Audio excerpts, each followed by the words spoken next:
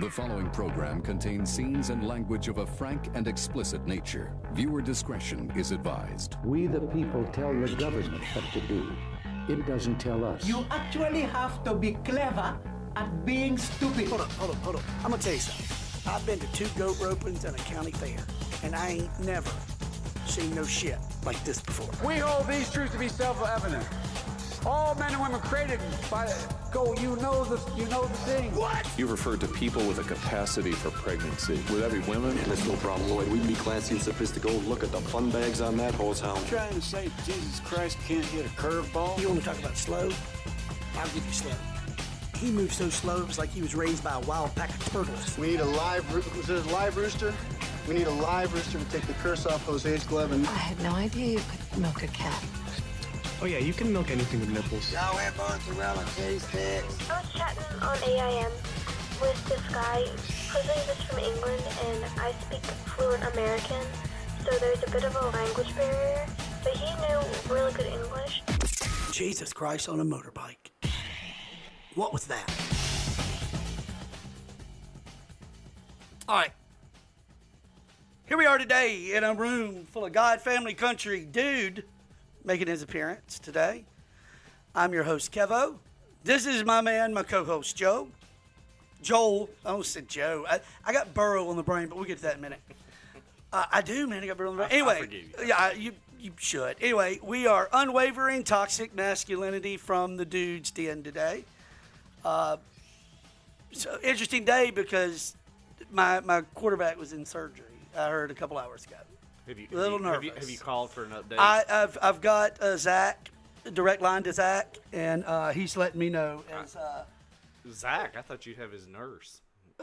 Well, Zach's getting me his nurse. Oh, okay. You mock what you don't understand, and I know what you're doing, But I also, if he has to wind up at Walter Reed, I've got contacts there too. So. You make fun of us until there's a national security issue and you need me, and then I'm going to be your guy. But I'm not worried about the president having COVID at all. I'm worried about Joe Burrow and his appendicitis. Yeah.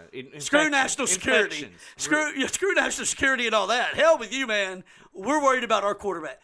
I can't wait for the time of year to come where we hate each other because of our team's colors and not because of the way we align another way. It's much more fun in it from September to February. But then you got to get something to fire you up. I would much rather hate a New England Patriot hat than to see a political hat and hate that person because of that. I don't even hate the fans though, really. I mean, I just say you got hate the fans of the Patriots. Yeah, they're just doing what they do. I mean, that's what fans do. Now, as a Bills fan. We talked about this yesterday. As a Bills fan, are the Patriots your arch nemesis? Is that at this point? Yes. It used to be Miami. Now? It used to be Miami. Miami used to be. I'm not being a smartass because you're talking about a guy that is a fan of a team that has sucked entirely. So it's not me throwing a low blow in there because what can I say?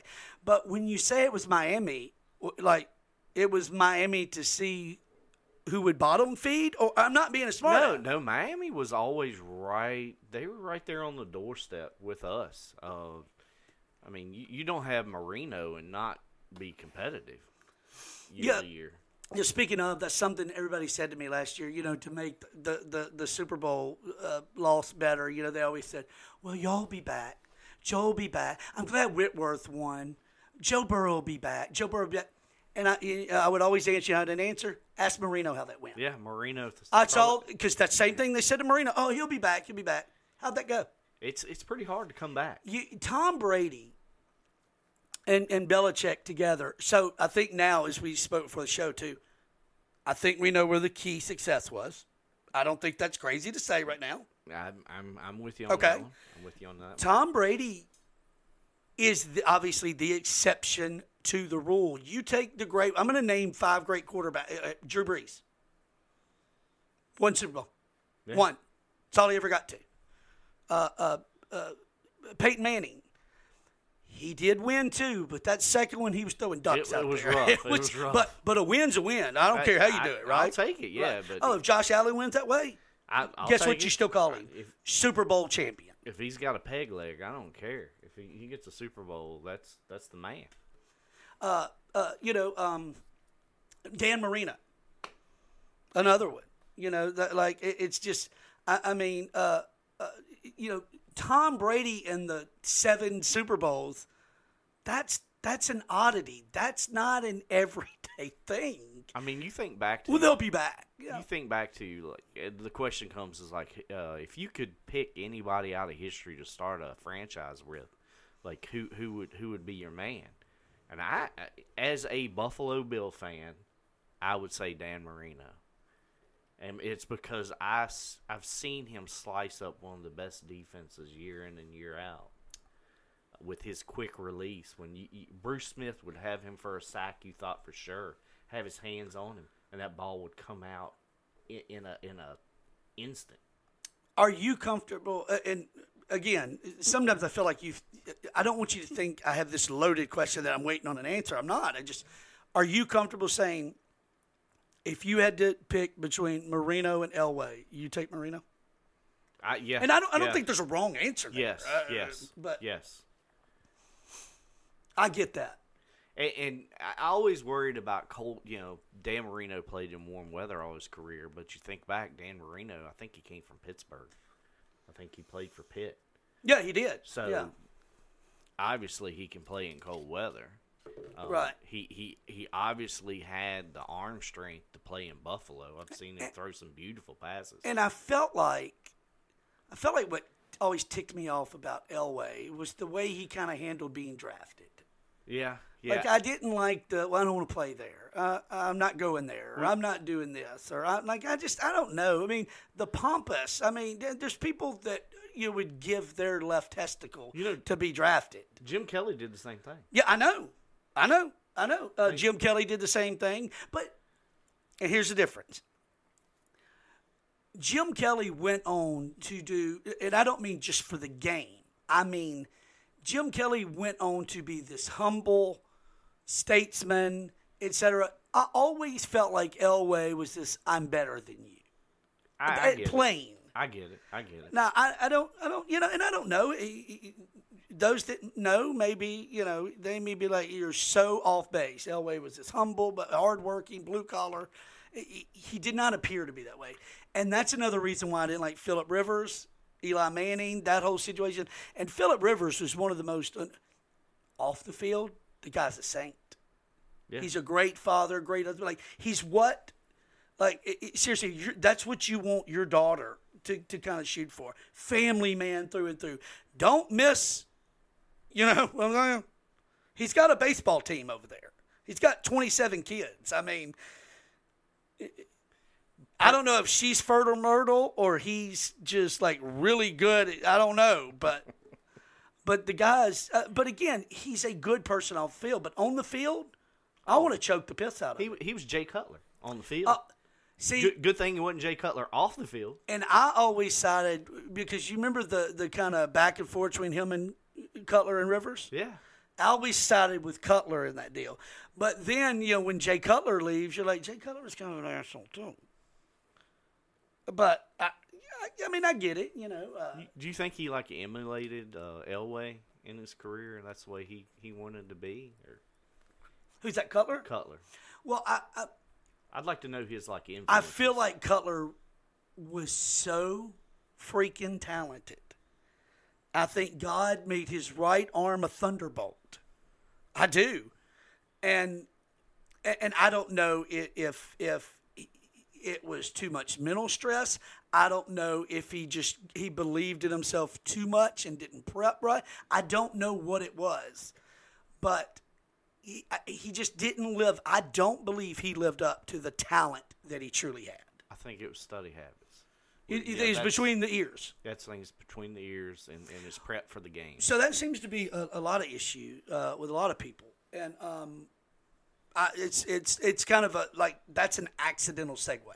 Yes, but it couldn't be better. So as we talk sports, the first 30 minutes or so, and trust me, we're going to get to more. I say exciting, but we're going to get to more colorful and fun things in a little bit. too. But I think this is interesting. If you follow sports any, you've got to be fascinated by what Kyler Murray in this contract said. So having pulled the contract up today, and if you bear with me, Joel, I will bear with me 1 second, because I want to verbatim. I want to pull this contract up. You have the contract. Yeah, I do. You can read it. Okay, I do. wow. So I have. So this is what his. Joel, I'm having a cigar here. I've just buddy. been going on secondhand information. Well, and I'm glad you're gonna bring the contract. I want to show up you. And show me really what is in this, because I've heard it's got some sneaky stuff. Buddy, I've got Joe Burrow's Doctor on Speed Dial. I got Zach Taylor, who's coming over, and we're going to eat at Western Sizzling tonight. Just, okay, I got the Now, answers. if you could tell me where Beasley's going to end up. Is that a grocery store? What are you talking about? Cole Beasley. Cincinnati. They say that he has several teams looking for him, and he said he would. I know he made a trip to Cincinnati. He would be open to going back to Dallas. That would be good, because Dak needs a security blanket. Well, he's supposed to have CeeDee Lamb in the slot this year, though. He's supposed to. I worry about that offensive line. What was the best offensive line in football 2 years ago, 3 years ago? But all right. So let me read this real quick. But I'd love to get back to Cole Beasley thing. All right. So I'm reading you what the contract said. According to Ian Rappaport, Murray's new detail contains an addendum that requires 4 hours of independent study during every game week in the season. The clause requires that Murray look over material he receives from the Cardinals outside of the regularly scheduled meetings to help him prepare for games. The stipulation adds that Murray must be fully present when conducting his independent study. The contract specifically reads, player shall not receive any credit for independent study with respect to any time periods during which any material is displayed or played on an iPad or electronic device if player is not personally studying or watching the material while it is being displayed or played, or B, player is engaged in any other activity that may distract his attention. For example, this is in the contract now. For example, watching television, playing video games, or browsing the internet while such material is being displayed or played. They had to get him with the video games. Can he not independent study playing Madden? So it's so interesting because that's that generation. But this showed. It totally made sense. Like when I read that this morning, I was like, because I did do the show with Puffy, and I was like, Puff, there's verbatim the language that contract says. Like, here it is. Like, the way it legally reads. And I immediately, you know what I went to? Do you remember that playoff game this last year? Oh, whoa. Guess what? This makes sense now. He didn't study that. He was not prepared at all. No. He looked terrible. Now, look, we may not ever win another playoff game as long as we're in Cincinnati. We may be the laughingstock of the league. We may suck it all up. We may be a joke, the butt of every joke of the league. But you look at the way Joe Burrow looked, and you look at the way Kyler Murray looked. Yeah, they were completely different. One of them had his head. One of them was not worried about Madden, was not worried about his girlfriend, was not worried about Pornhub. I'm not at all saying that's what Kyler was doing. I'm just saying. He wasn't worried about Twitter. He wasn't listening to any outside anything other than coach, film, line. One of them got sacked. You were in this room for it. Yeah. 9 times. Would have been 11, but the play got called dead twice on 2 occasions. It would have been 11 sacks.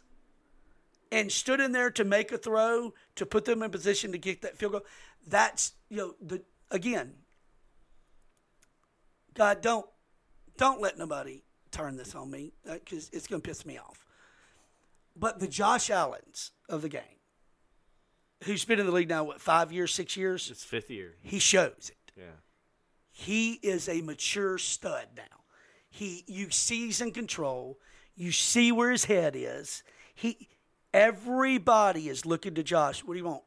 Chief, you're the man. What do you want? What do you want? What do you want? And when your team looks at you that way, that means you've done the work, you've gained the respect, you're doing what you're supposed to do. You're not over there worried about your Madden rating. It does appear he does study. I think Josh Allen does study.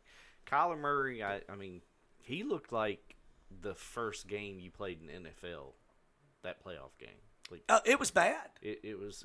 You just came from a small college and you got dropped in, and he did not come from a small college. No, the kid. He came from a big time program, and he is the sky's the limit. He's athletically a freaking freak of nature, and that's what it comes down. He's to. amazing. You've got athletic quarterbacks who rely all their life on athleticism, and then sooner or later, it does catch up with you. At some point, you've got to be able to mentally trick defenses into biting one way, going another. Right? It's got to happen. I think that's what happened to Cam Newton. I think he hit that wall with. And he hit it later in his career, but it's like it took a while. But when they finally caught up to him, it was like hitting a wall. Like, but oh shit, we got him now. Just look, if you are a great studier. If he did great film study, I think he would still be in New England. Oh, no doubt. Absolutely no doubt. And again, if we have any insiders that know any of this, I'd love to know. But I heard that was a debacle. I can imagine. I don't think it. You know, there have been quarterbacks who do study who didn't understand the offense in New England. So I mean. And other players, wide receivers. I think that's what Ocho. Yeah, Ocho. Ocho was a good example. Like he said, he did not do the work that he should have done, and he had a gift handed to him in New England. And that's the thing about Ocho I appreciate. He 100% will call himself on his garbage. He will tell the truth, and that is, or at least his truth. But don't you just respect him for that? I do. He can absolutely take. He can take the ass chewing. He could take the criticism. He'll give himself the criticism as quick as he'll brag about himself. I love watching him talk. I didn't realize how much I missed him until I realized how mature he really was. Like, BS and bull crap and all that, but the guy was good. He's a hell of a teammate. Still built like a professional athlete. He's another freak of nature. He could walk in and take a rookie's job. There are receivers in the league that I truly think Ocho could out route run. Definitely. And make a rock. I mean, I know that sounds crazy, but I think he could. How old is Ocho now? Do we know? He's gotta be. Is he pushing 45? What are we? 40 something. I gotta check this out. I'm gonna guess 41. We don't have a Jamie or somebody doing research for us, so we gotta type our own shit. Coming. You know, it's coming. 44 years old. 44. So I was close when I said 45. So the guy's 2 years younger than me, 3 years younger than you. Look at him. I mean, Did he have any major injuries in Cincinnati? Do you remember? I mean, I'm not talking about ankle, like sprained ankle, like cause every wide receiver. No, I don't. I honestly don't think I remember any major. I don't remember injuries. Surgery for him or anything. I believe it was him and Carson ran their course. Okay. Marvin. Trying to change into the guard. The year they brought in Terrell Owens, it like you kind of thought to yourself, "Wow, what a tandem that'll be," and it turned out to be just an embarrassment. I remember Terrell on Buffalo. He was actually pretty successful with us. It's just we just didn't have anybody to throw the ball to him. And I'm so torn on Carson Palmer because after 2005, when Kimo von Oelhoffen rolled into Carson Palmer, I'm telling you, going into that wild card game, starting that playoff, when week 16, week 17's over, I said to my wife, I think we're a few weeks away from seeing the Bengals in a Super Bowl. It was a team like I'd never seen. They were the and ifs and buts, candy and nuts. But I believe if Von Ohoffen doesn't roll over Palmer, I believe we win that wild card game against Pittsburgh. And I believe it was all the stars were aligning for it to work. They just didn't align. But Palmer was never the same after that. Yeah. Like, it's easy for me to sit and say, "Oh, you go." I can't imagine how skittish maybe he was. That's what I was wondering. To step Do you think and he just got scared of going through the motion? Well, and so then when it happened to Burrow, I was like, "Oh my God, here we go again." Jesus, second year, first year. Burrow's first year, right? Yeah. Oh my God, no, please. I think God. because he's fought through an injury before. I think he knew what his body would do and how it would respond. Well, and I was down on Carson anyway last year. You remember during the season, Burrow needs to demand a trade. They're not going to give him what it takes to win. He needs to get out of Cincinnati. That was all year long. That's all Carson Palmer said. Like, I still have not heard him, and it does piss me off. I still have not heard him go, "Hey, I was wrong. Different team, different era. They are in it to win." I have not heard him say that yet. They've already said they're working on his contract. They're building an indoor facility. Finally, the last team, Mike Brown. He said building an indoor facility. Damn, Mike. It's cold in Cincinnati. They finally got it. It made sense, but it's not Mike. Mike. I think Mike gave day-to-day operations to Katie, which is his daughter, and her husband, and they're like, "No, Dad, no, of course we're not going to have a GM. No, we know how you are. We're not going to have a GM. Duke, we're going to call you player personnel director. You're the GM. Go get us some." And I think that's what happened. Duke Tobin that title's not going to say GM as long as Mike Brown's alive. But watch, guarantee you, God forbid, the day Mike Brown goes and he's in that $12 Tractor Supply hat that he had on the night he's on TV accepting the AFC Championship trophy. He's in some $12 Tractor Supply hat. Like, you couldn't get, dressed up. Because the day it happens, a few days are going to go out of respect, and Duke Tobin will have GM under his. Maybe when he accepts the Super Bowl trophy, he'll put like a top hat on or something. It's just a gimmick. He's a guy that is very polarizing, because at one time what's great with Saints fans to understand it, because at one time we thought like the New Orleans Saints were one of the worst owned teams in sports. Tom Benson, it just seemed like he was in it for the money. He was just, he wasn't. It was a lot like the Mike Brown route. Who would you say now? Oh, Dan Snyder is the worst owner in all of professional sports. I don't know how the guy's got a job. Money. So we're going to fix that iPod later. Anyway, it ain't no big deal. We'll get it next show. But I'll have to dump everything off of it, just use it. Yeah. But anyway, I think Dan Snyder's a terrible owner. I think here's what's funny. Hey, another great segue that leads us in down wormholes. Okay, it's kind of weird how Dan Snyder has a guy that works for him by the name of Doug Williams. Yes, sir. Okay, all right. Doug was.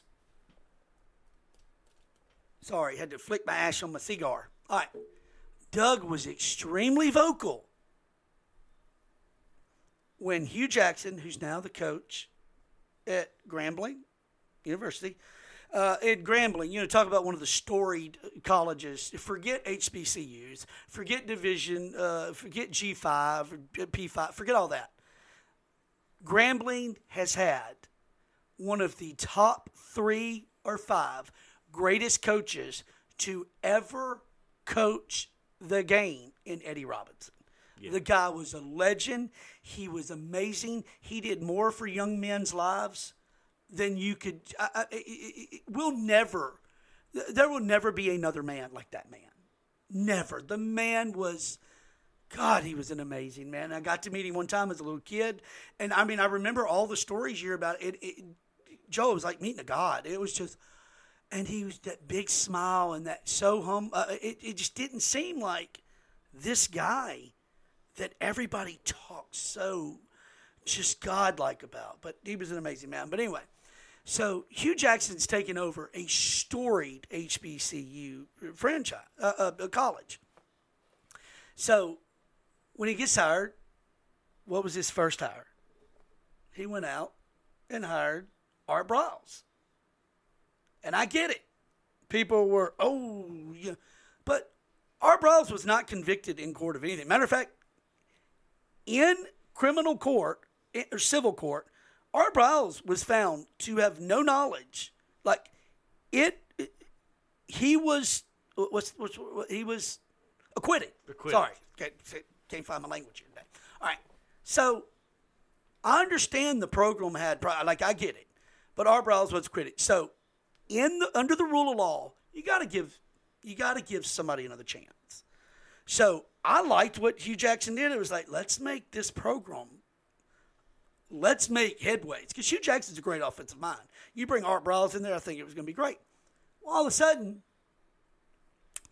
Doug from Washington got vocal and was, how dare you hire somebody like that? Like, alumni not going to stand for it. You need to let him go. And the public pressure, 4 days after Art Briles is hired, Hugh Jackson let him go. Because Doug Williams in Washington. Now, Doug Williams in Washington. All the people. Now you're working for that guy. Okay. So why don't you tell us a little bit, fill us in a little bit about what Dan Snyder's got going on. Hey, he cheated other owners out of money, allegedly. Cheerleaders and female employees have testified in front of congressional oversight committees about the sexual abuse, the comments, the asking to do porn. He had a special. So you're standing your ground, huh, Doug? The cheerleaders magazine video, he had them chop together the special moments for him and the group of guys that were at the top of the office that would have, slips, and maybe they caught him changing and things like that. And that's the character guy you're working for, and you don't expect him to build another man. Right, that you can't. I mean, imagine. And I'll do it because it works both ways, right? Imagine, you just got to do it. I mean, imagine a young, Art Briles wasn't young, so that's not a fair word there. But imagine a journeyman head coach that's an African-American man, and with a program that athletic directors, students are doing some wicked, stupid stuff. And he finds out about it. He's like, oh, my God, this is – and he doesn't partake in any of it. He doesn't know what – when it comes out, like he doesn't know – he's caught off guard like everybody else. He's fired. Everybody's fired. Somebody wants to give him another opportunity. And we go, no. Oh, God, no. Oh, no. When in a court of law, he was acquitted. You don't think you learn from mistakes? And now he would 1,000%. run a program a whole lot different. I mean, you lost your job because you didn't keep track of your program. Art Briles would be like, he would be the guy to red flags, to watch for, I don't want to do anything. All I want to do is coach and build my name back up because I have something to give. So the fact that, I don't even know where Art Briles is right now, but, talk about that was just, and so we live in an area where not a lot of people wanted to talk about that. And I think it's because Doug Williams is a huge part of Grambling, a huge part of the culture. And let's be honest, we live in a time where sometimes if you have any criticism of anyone, whether it be a black man criticizing a white man, is, you don't like it. No, it's just a criticism of your coaching, of your decision making. It doesn't mean anything. But I think people got very I just don't want to say a whole lot. And I think that was something around here that it was an embarrassment for Hugh Jackson to go out and hire that man and somebody in Washington public pressure him. I didn't know that story. That's embarrassing to me. Right. I mean, because again, I'm going to tell you right now, because if Doug Williams is Art Briles, that man deserves another chance. Definitely. You cannot hold him accountable for something that he was publicly acquitted on having anything to do with. I mean, Washington themselves keep saying, well, this is a whole different group of front office, and we're not the same people, but they seem to keep making the same mistakes. You ready for this? Art Ray Briles is an American football coach who is currently the head coach for the Gilfi Ferrans in the Italian Football League. What? Yep. I did not know that.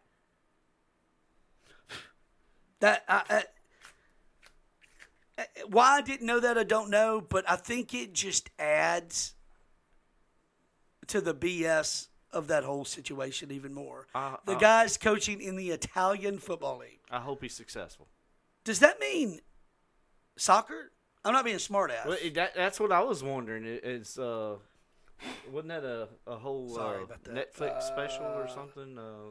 Series or Hulu? Well, see, now I got Italian Football League. August 2nd, 2018, Briles was announced head coach of the Gilfi Ferrans American football team located in Florence, Italy. Remember, Italy is the first, blah, blah, blah. Well, if it said American football. Okay. Briles re-signed to coach 62 regular season, playoff win. Okay. While winning the 41st Italian Bowl championship game with a 21-17 upset over Milano Seaman. I don't know. That's felt weird saying that, but they don't know. No, nobody knows. But he was in the Canadian Football League, scandal at Baylor. Wow, that's quite the drop. It's crazy. Like, why doesn't? And again, I'm reading the scandal at Baylor. I mean, again, the great thing about Wikipedia is I could go in there and edit this, and for a little bit, what I type get read, at least for a little while.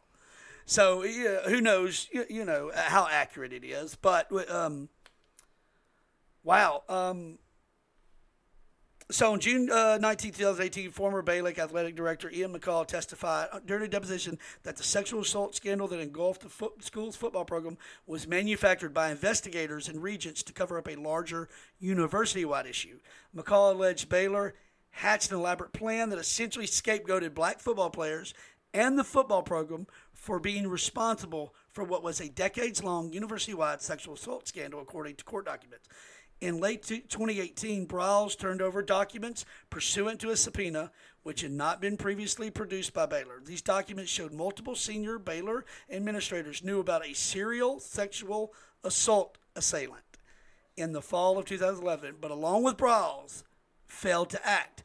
Baylor's legal counsel, Christopher Holmes, sent a letter addressed to Briles clarifying Briles did not fail or discourage victims from reporting to law enforcement or university officials. You got to blame somebody. Briles did not fail or discourage victims from reporting. So, what a messed up situation that is. I mean, that's a guy that you root for now. I mean, I do, personally, on a personal level. It's one of those things where you're kind of like, there's three sides to that story, right? The truth, his side, and you hope that Art Briles is sincerely out there going, man, I did not let young women get sexually assaulted and not know. And so you hope, man, you got to hope he's telling the truth, and then you got to hope, if you are, you deserve a second chance. Again, if you don't, if you're lying, you're a piece of crap. But then you got to believe that Baylor, the head people, didn't know anything about it. I mean, to believe that he was the one responsible. He's the one who lost their job. Did anybody else lose their job? Wow. So some of the names of kids these days, like I'm not sure. I'm assuming Art I mean, he has children, but tell me these. Okay, so Kendall. That's normal. That's pretty normal. But I knew a dude named Kendall. Well, that's true. So I'm not Staley. That's a little bit. It's different. I'm not saying it's not a beautiful name. Yeah, it's I just nice don't. Name. It's a. I was going to say bisexual, but that's not what I meant. But it would be intersexual, or it doesn't. The name goes both ways, is what I'm saying. Yeah. Okay. Yeah. And then Jancy. Jancy. Yeah. So I don't know if Art has a daughter, but I would like to think a man that has a daughter couldn't look his daughter in the eye if he was letting. Like, there's a special place in hell for you if you're letting young girls get assaulted, and you're not doing something about it, but you're looking your daughter in the eye, talking, I'm going to protect you. I hope that's not the case. But anyway, it is what it is. But who is Doug? I mean, Doug Williams, all of a sudden, you're the chancellor of morals now all of a sudden, working for Dan Snyder. Doug is a quarterback who played, maybe 2 good years?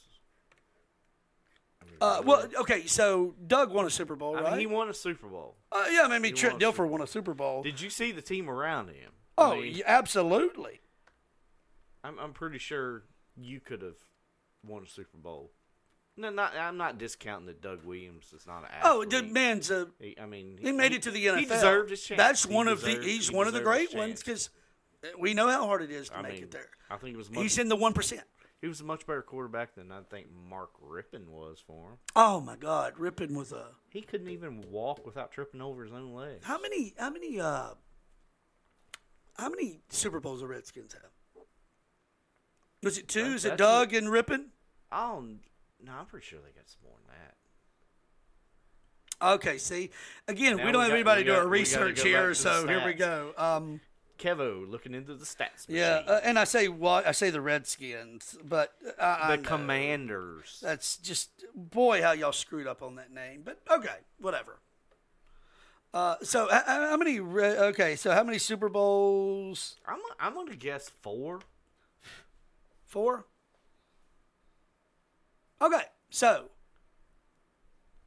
3. 3. Okay. 92 against Buffalo. I remember that one. Okay. 88 against Denver. Okay, I remember that one. Okay. And 83 against the Dolphins. Against the Dolphins. Mm-hmm. Is that the year they beat the... That's the year they beat the Dolphins. Yeah. I thought there was a Raiders. I don't know, For but some reason. Maybe. But I am showing 3 NFL champions. So... Okay. Yeah, but Dan... Since Dan's been owner, it's been a debacle in Washington. It's been an absolute... They had that RG3 year. That's it. And RG3 got hurt at the end of the season. I swear there's something about that field that's cursed. It's Alex in bad Smith. Shape. It's in bad shape. Joe Theismann, Alex Smith, Joe Burrow, RG3. It's not... Well, Joe Theismann got his in RFK. So that would be the old stadium. So that wasn't the same field? Again, I'm not saying you're wrong. No, I just thought... Joe Theismann was in RFK. The others were... Wasn't it odd that it was the same date? No, that is pretty creepy. That Alex Smith it is. Have you seen Project 11? No, sir. Oh, my God. I want to. I just don't know if I... sometimes I get a little emotional and stuff like that. Oh, dude. I honestly bet, and I'm not ashamed to say, I bet I cry 3 times a week on average. The ridiculous thing, Heather caught me. We were watching We Are the Champions, and it came up to the dog dancing one. And for some reason, I got a tear in my eye, and I said, Heather, I don't know why I'm crying. I don't even like that lady. It was just, they won, and it was an emotional thing for dog dancing. Because you feel things, and you're a human being, and it's what you're supposed to. You're supposed to have emotion. We're not supposed to walk around like robots. And sometimes I think it's tough for men, for dudes, because I think sometimes we're supposed to just. I think a lot of times we're just supposed to keep things. All right, we got to be strong, or mentally tough, and we're not supposed to show emotion. I think a lot of men look at themselves that way. Like, I can't show any weakness.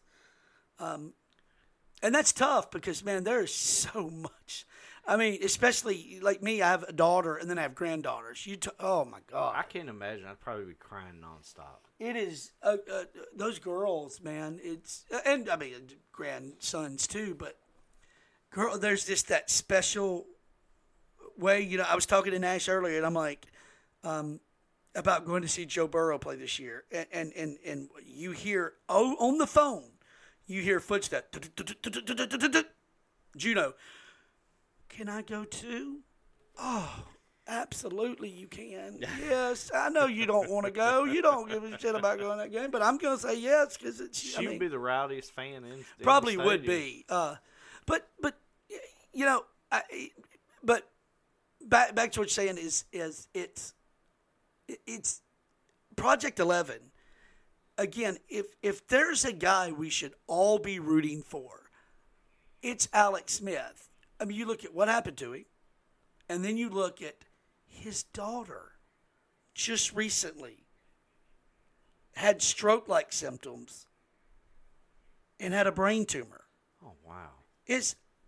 That's a family and again, they openly, in Project 11, I mean, they talk about their faith, and they are, as a family, rooted in faith. And so for them, it's not for everybody, I know that, but for them, they feel like that's their strength. And so, we were talking the other day, like, you're spiritual too, but it's an inner, different spiritual. And you're not saying it's better or worse. None. You're just saying it's just different. No, I'm just not evangelizing. So for somebody to die on that hill and go, no matter what negative comes my way, I'm going to get that strength. I don't care whether it's your inner strength or his strength. That man definitely has strength. Right. And so, when your daughter, and I think she's 11 or 12, I'm 10, like, oh my God. Is this after he went through what he went this is through? Just this past May. And now 2-3 months ago, yeah. Whew, man, you just retired. The fact that he ran back out on the field and played is a miracle of itself. If you haven't seen it, I'm urging you to watch it because you see that leg. It is so... Like, I even turn away from the play. I can't. I still can't really watch. Like, I've seen it that couple times. I don't see it again. I've seen it. But watching the leg, like, of him running around in that backyard, like, you would think it's fixing to snap. Yeah, oh, my God, stop it. It looks so bad. But he's a badass, man. I mean. Think about that he got back on the field. Joe Theismann barely walks. I mean, he has a noticeable limp now, from what I hear. Legend has it that, Lawrence Taylor made that hit. And story is that Lawrence Taylor called him in the hospital and apologized. But Lawrence Taylor, in the most Lawrence Taylor way, apologized by not going, man, I am so sorry this happened to you. You're my brother. Because, if you watch the play, Lawrence Taylor's calling for, like, oh, my God, you got to get over it. Like, he could not believe what happened either. But I think Lawrence Taylor put that game he had a game to play. They had to go out and win. And so later, as a player, he calls up that, and legend has it that when he called him, his way of apologizing was go, I can't help it. When I bring it, I bring it. Like, you brought it. I think he had a little help with that bringing it. Yeah. From rumor, allegedly. Oh, yeah, Lawrence was... He did a little nose dust. Yeah, he...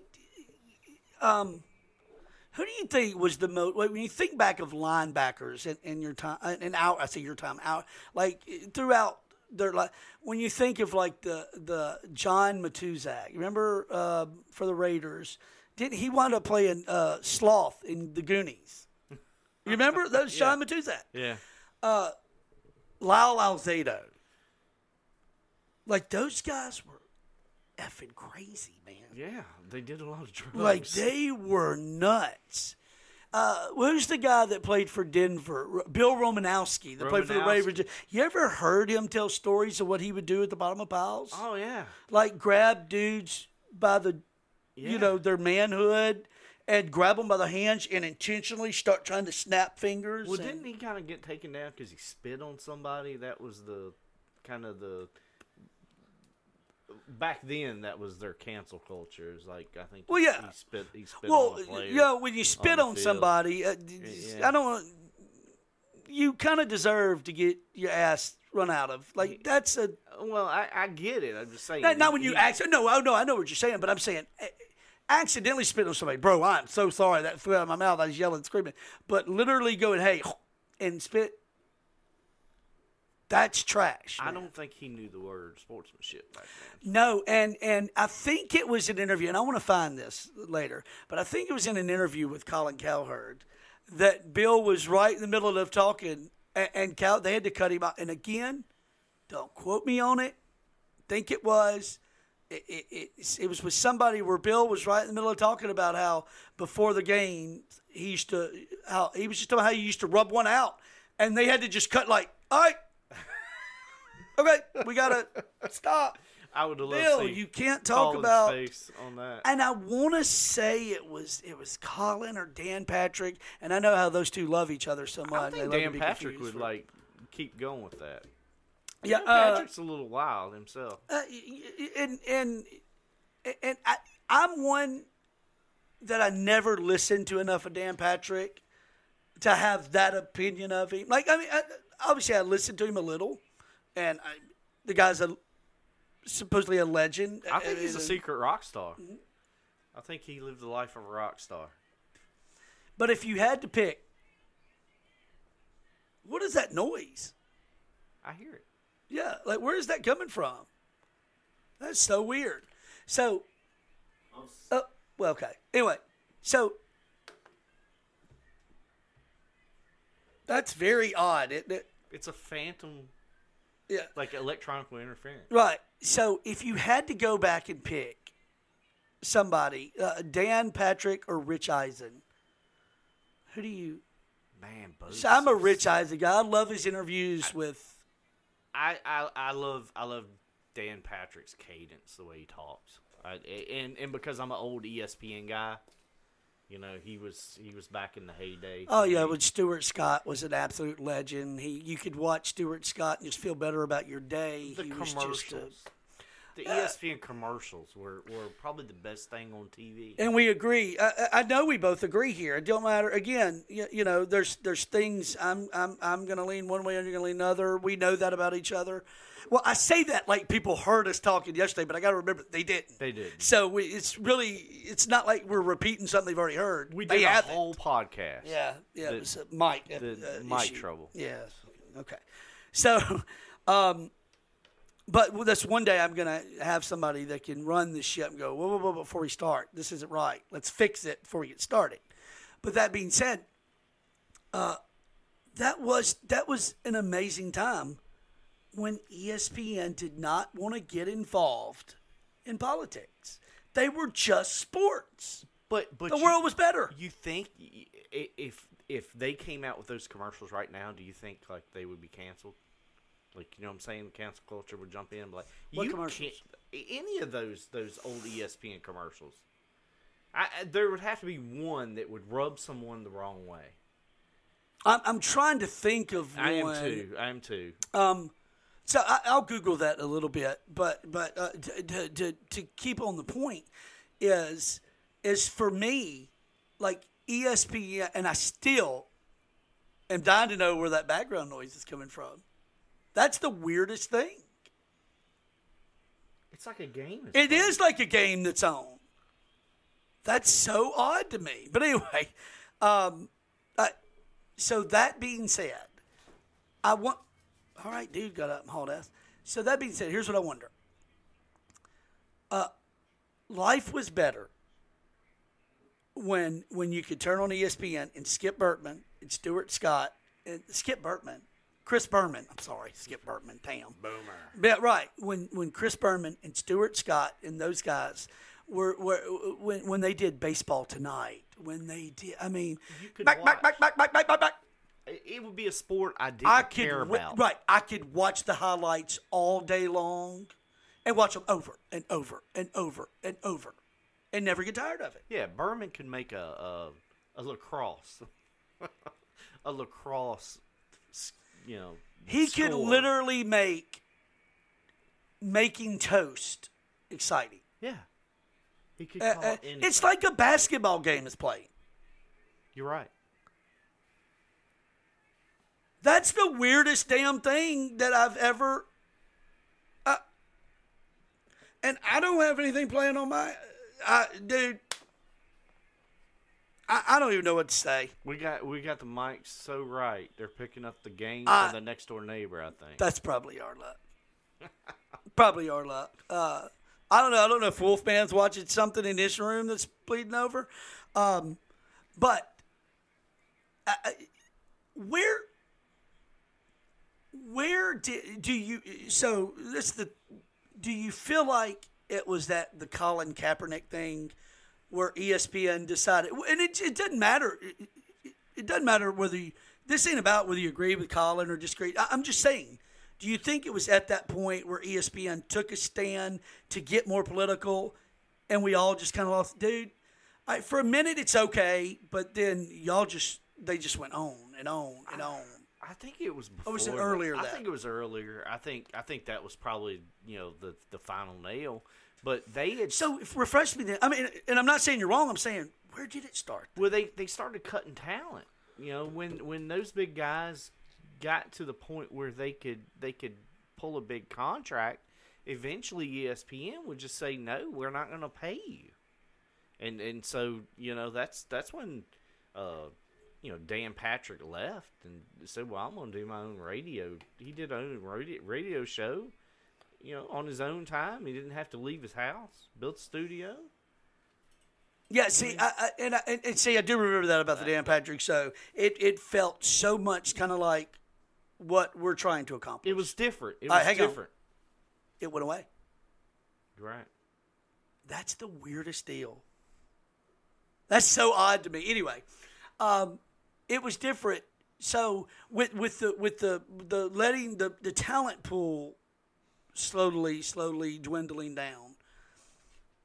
Where did ES? I mean yes, you're right. That got bad. The when jump Stewart in the shark. The jump the shark for me was the LA studio.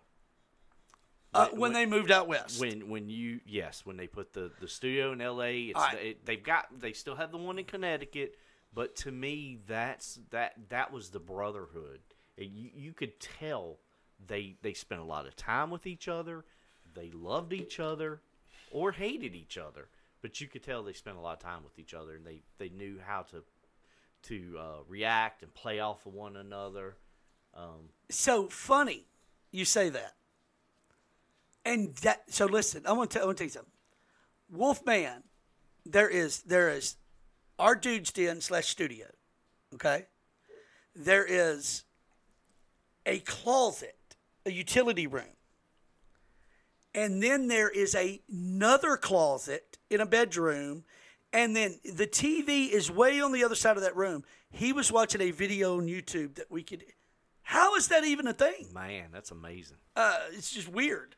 So anyway, that being said, so for me, to your point, that's when that's when I lost interest in Cowherd. Not that he moved to Fox Sports. That didn't bother me. It was Colin's sort of demeanor and attitude and swagger kind of changed when he moved out to L.A. Yeah. And I kind of lost interest in. I just felt like I liked the northeastern kind of that Boston sort of mentality, but he moved out there and he tried to be cool, and I just first off, Colin's one of the greatest to ever do what he does. He's polarizing. And I still to this day I pay attention to him. You do. We all do. So, but like everybody used to talk about how Colin was a douche, and then I got it. Like I got it. When he moved out there, I was like, "Yep, I get it. I get it. I didn't catch the douche boat as early as some of you did." That may be why I like him, though.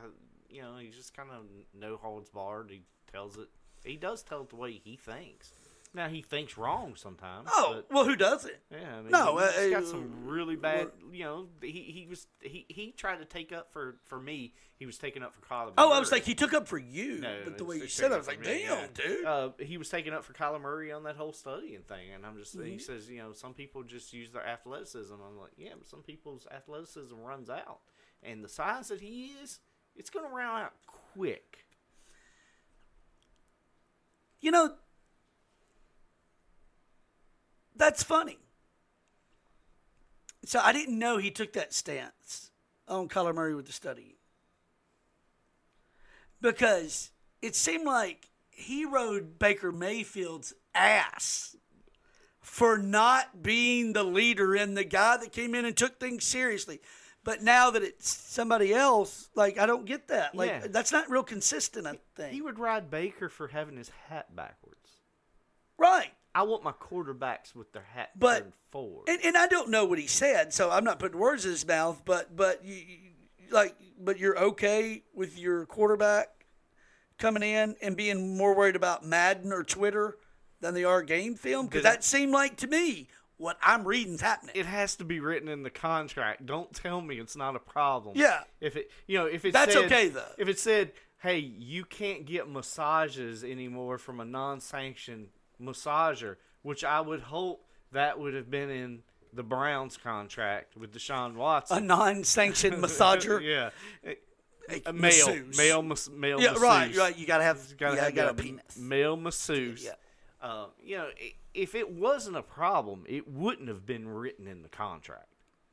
No, it had to be an issue. But the thing, 100%. There's so many layers there to unpeel. Number one, who's in charge? Is Cliff Kingsbury in charge, or is he not in charge? I don't. Who's there longer, Kingsbury or Kyler Murray? Kyler Murray was there a year longer, wasn't he? Well, I'm saying who lasts longer. Right. Who's going to be without a job? Well, not without a job, because, right, like I said, everybody deserves second. Yeah. Oh God. Yeah. Yes. Even if he flops out. Yeah. 100%. But how about as the head coach? You know, and that's my problem sometimes with. He's a player's coach. That's good, but it's also. I'm okay with a Sean Payton. I'm okay with a Mike Zimmer. I'm okay with somebody walking in, grabbing that phone and going, "You're putting this SOB up until I tell you, you can have it back." Is there such thing as a player's GM and a non-player's GM? I don't know. I mean, I don't know. I'm new to this GM thing. I'm a team that just got one, so I don't know what that's like. I'm very new at this. So I'm just happy we have one. So it is a nice thing. It is a nice thing when you get a good one, especially. I remember in like 2014 or 15 that a bunch of season ticket holders got together, and there was like Lamar Outdoor Advertising, you know, one of the big groups, that they all split the money, and they got a billboard and it said, "Mike Brown, all we want for Christmas is a GM." And, you know, there it is up over where the Reds play and the Bengals play, this big billboard reminding Mike, hey, would you quit trying to run the team and let somebody else do it? I just don't get it, because name a successful one, like an owner who has successfully picked his players. Because we have a bunch of examples of ones who can't. Al Davis was a horrible GM. Oh, Darius Hayward-Bay to this day is just like, huh? What? The Cowboys. Look at the mess the Cowboys are in. Is that the only example of where maybe it worked once or twice, or no? With the Cowboys? Yeah, I mean, it worked once or twice. Because the lightning in the bottle with Jimmy Johnson. Yeah, you got to give more of that to Johnson Well, and he set up the team for Switzer, who came in and just took over a team. He took over a team until that team dissolved, and there was no more. Yeah, but he took over Jimmy Johnson's team and won. He did. But to your credit, I'm saying. Credit to that. But to your credit, that was probably more Jimmy Johnson than Barry Switzer. I do believe. I'm not a Cowboys aficionado. I've kind of just watched at a distance.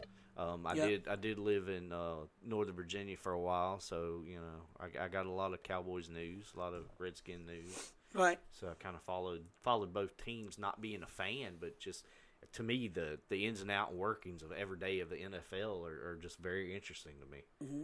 I think it's extremely interesting. I could work for the worst team in the league and be fine. It would interest me. Well, I'd say a year ago we had a spot for you in Cincinnati. We need a film reader. Start out there. Next thing you know, you're going to be director of player personnel. You're going to be making decisions. But I would not be GM. Well, no, because we're not calling people that right now. We don't like titles. But even if you look at Mike Brown, if you Google Mike Brown right now, I'll do it. It's very weird. I've never seen this done. But if I Google, let's see, Mike Brown, and I can't spell, I'm going to show you how it's got him listed here. You ready? Yeah. All right. Well, that's the basketball coach. We want Mike Brown Bengals. So, hang on one second. All right. So, interesting. Not long ago, I was reading this, and it said, born, so forth, education, spouse, position. It said owner, president, de facto. I've never seen that out there by anybody. Now, it's not there now. That's weird. But it wasn't long ago. Sean Fox and I were talking about it on the air. Like, why was that on there? Like, I don't really get why that. So I'm clicking on the Wikipedia page now itself.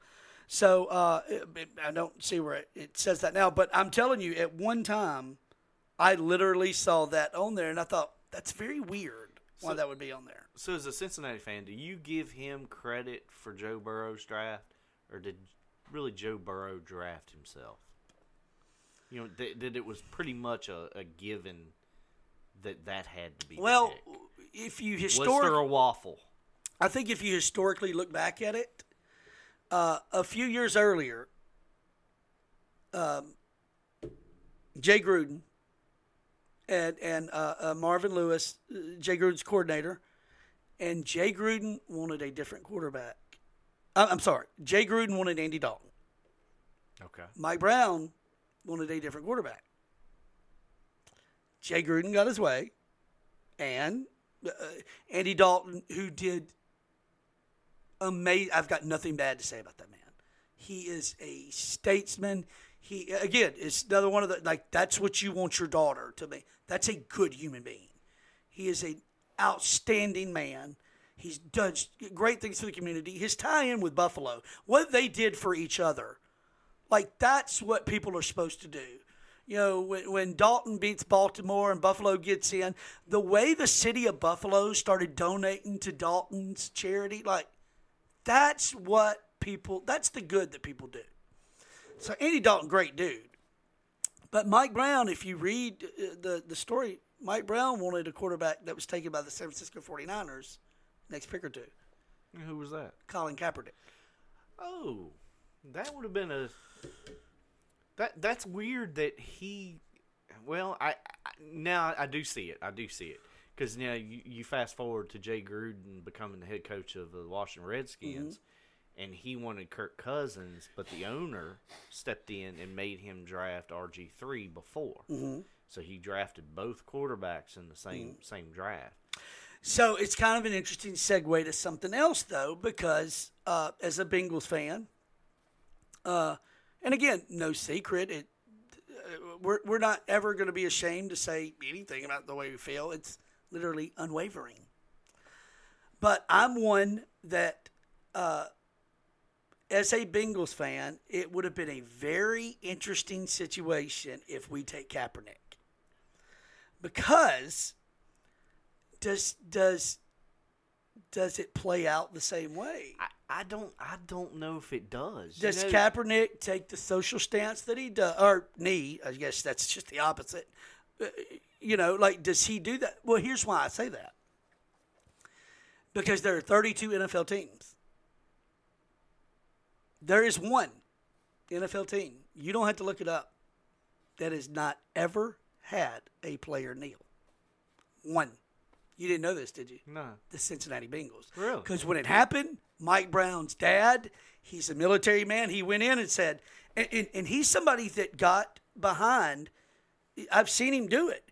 Mike Brown has been, I say notorious like it's a bad, I don't mean that, but he has been synonymous for giving young African-American troubled men a chance. Oh, definitely. He's done it over and probably to a fault. Yes, At times, like, for okay, a while Mike, it you was. gotta cut any player, white, black, green, purple. You gotta cut the cord at some point in time. But Mike Brown was adamant about giving them chances over and over. So the man's not a racist. He's not a bitch. It's nothing like that. But he's a very staunchly pro-military man. And so I remember reading stories about how immediately when it happened, Mike Brown went in. It's like, hey, well, so we're going to all agree that I'm the employer. Your employees. He didn't own you. He didn't do that. And everybody loves playing for him. He just say, we're not going to do this. Do you think he'd been cut if it would have happened? Which I kind of think maybe in a different situation it wouldn't have happened. If it would have happened, you think he would have instantly been cut? No. No. I don't think he would have kneeled again, though. Okay. I think Mike Brown probably takes him aside and goes, oh, all right, we're not doing that anymore. If you feel like there's something that needs to be said, we're going to do it elsewhere. Because if you do it again, I truly feel like that's what would have happened. I don't know that's the case. I'm just talking. I'm trying to look back at who was basically in charge of the 49ers when that happened. Harbaugh. What, in Harbaugh? Well, I'm wondering GM-wise. Oh, GM-wise. Lynch? Has Lynch got there yet? So that's interesting. So, okay, while we're looking, nothing like dead air. So hang on with this. Yeah, hang on one second. I still have a research guy. We're going to get faster at this in the future. Oh, we really are. Okay, so 49ers. All right. So so I'm pulling that information up. Okay. So that being said, so it's kind of an interesting take on that too. Like, somebody that feels the way I do, not about necessarily Kaepernick, but just about, again, for me, God, family, country, I didn't like it anyway. I think the narrative was false. I think it's a ridiculous narrative. And first off, it's your right to do that. That's the thing. That's where I was going to go. It's your right to do it. It doesn't mean I like it. It's your right to destroy your career. Yeah, and I understand you felt in your heart that was the right thing to do, and that's what we have the First Amendment and all the other 100%. Well, it goes back to that saying, like, I truly believe that the First Amendment, your right to say or do whatever you want to, as long as you're not inflicting harm on someone, right? That doesn't mean there's not going to be consequences. That's what I was about to say. Right. A lot of people read that wrong and think the First Amendment. Well, that means you can't fire me, or you can't. No, I can't. No, it does. Right. It just means you have the right to say it. Yeah. Nobody can control your tongue. Nobody can control your body when you take that knee, or So I agree 100%. Like, first off, there are men and women, and I believe that died to give him that right to do that. I truly believe that. Yeah. And that's a very important part of that. Now, I don't agree with the principle. And I think where it got lost for me is he did. If you go look back to Kaepernick's interview after that, it was a very friendly discourse. It was, no, I just wanted to bring awareness to it. Was. But somewhere it got lost along the way. Because he started wearing the socks with pigs on it. It's got like, you're not, now we're not on the same page. Again, we can go, statistically, Colin, you're wrong. You've been wrong. Police are not hunting African-American men like that's not happening. But that being said, you feel that way. You feeling that way is not, like, I don't want to say I understand, but I can't control the way you feel. I can only help you look at the facts, and we have an open discourse. It started that way, and then it got. Well, I can feel however I want, but I can't go into my employer and do whatever I want. Even if it was a good point, like, you know, I really believe. I really want to watch porn at work every day, and I want to kneel down at the register when I ring people up, and my boss man says, "No, stop doing that." And it's you know, the NFL kind of, hey, we don't need to go through this. Jerry Jones, Cowboys, said you won't be doing it on my you know, right. Him? He was one of the ones. Right. He was one too that after you won't be doing it at my team, and then I think they had a talk. I'm with sure. him. That's your Jerry Jones impression. That's not bad. Not bad. But yeah, I mean, it's still a job, and I they're still private employers. I feel for both sides on it. I do. Because I think people were doing things that they felt was right, and see, God bless you for that. So there's the key. You're 100% right. It truly did start out as that, and that's why I didn't like it.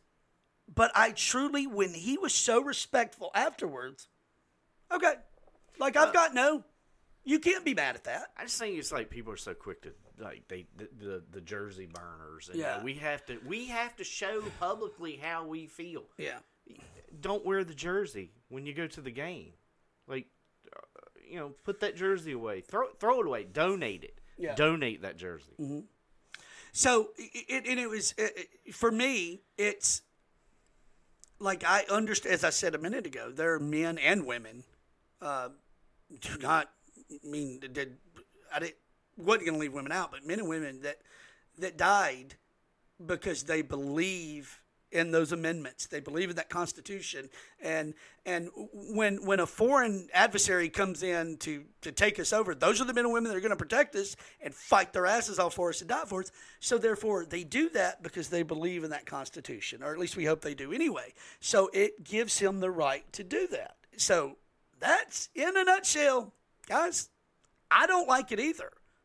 That's his right. Now, the flip side of that, it also gives people the right to not like it. And so we got, like, I'm fine. I say I'm fine.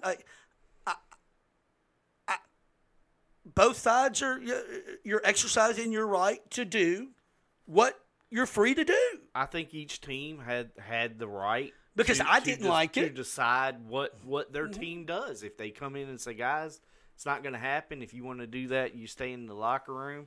Or the ones who said, you guys do whatever you want. You know, it's almost like states' rights. You know, I kind of feel like the NFL is that. You know, they're a unity of different ideals and concepts put together under one flag, the shield. Yeah, right. Yeah, and I swear Dan Snyder's got pictures of Goodell doing something illegal.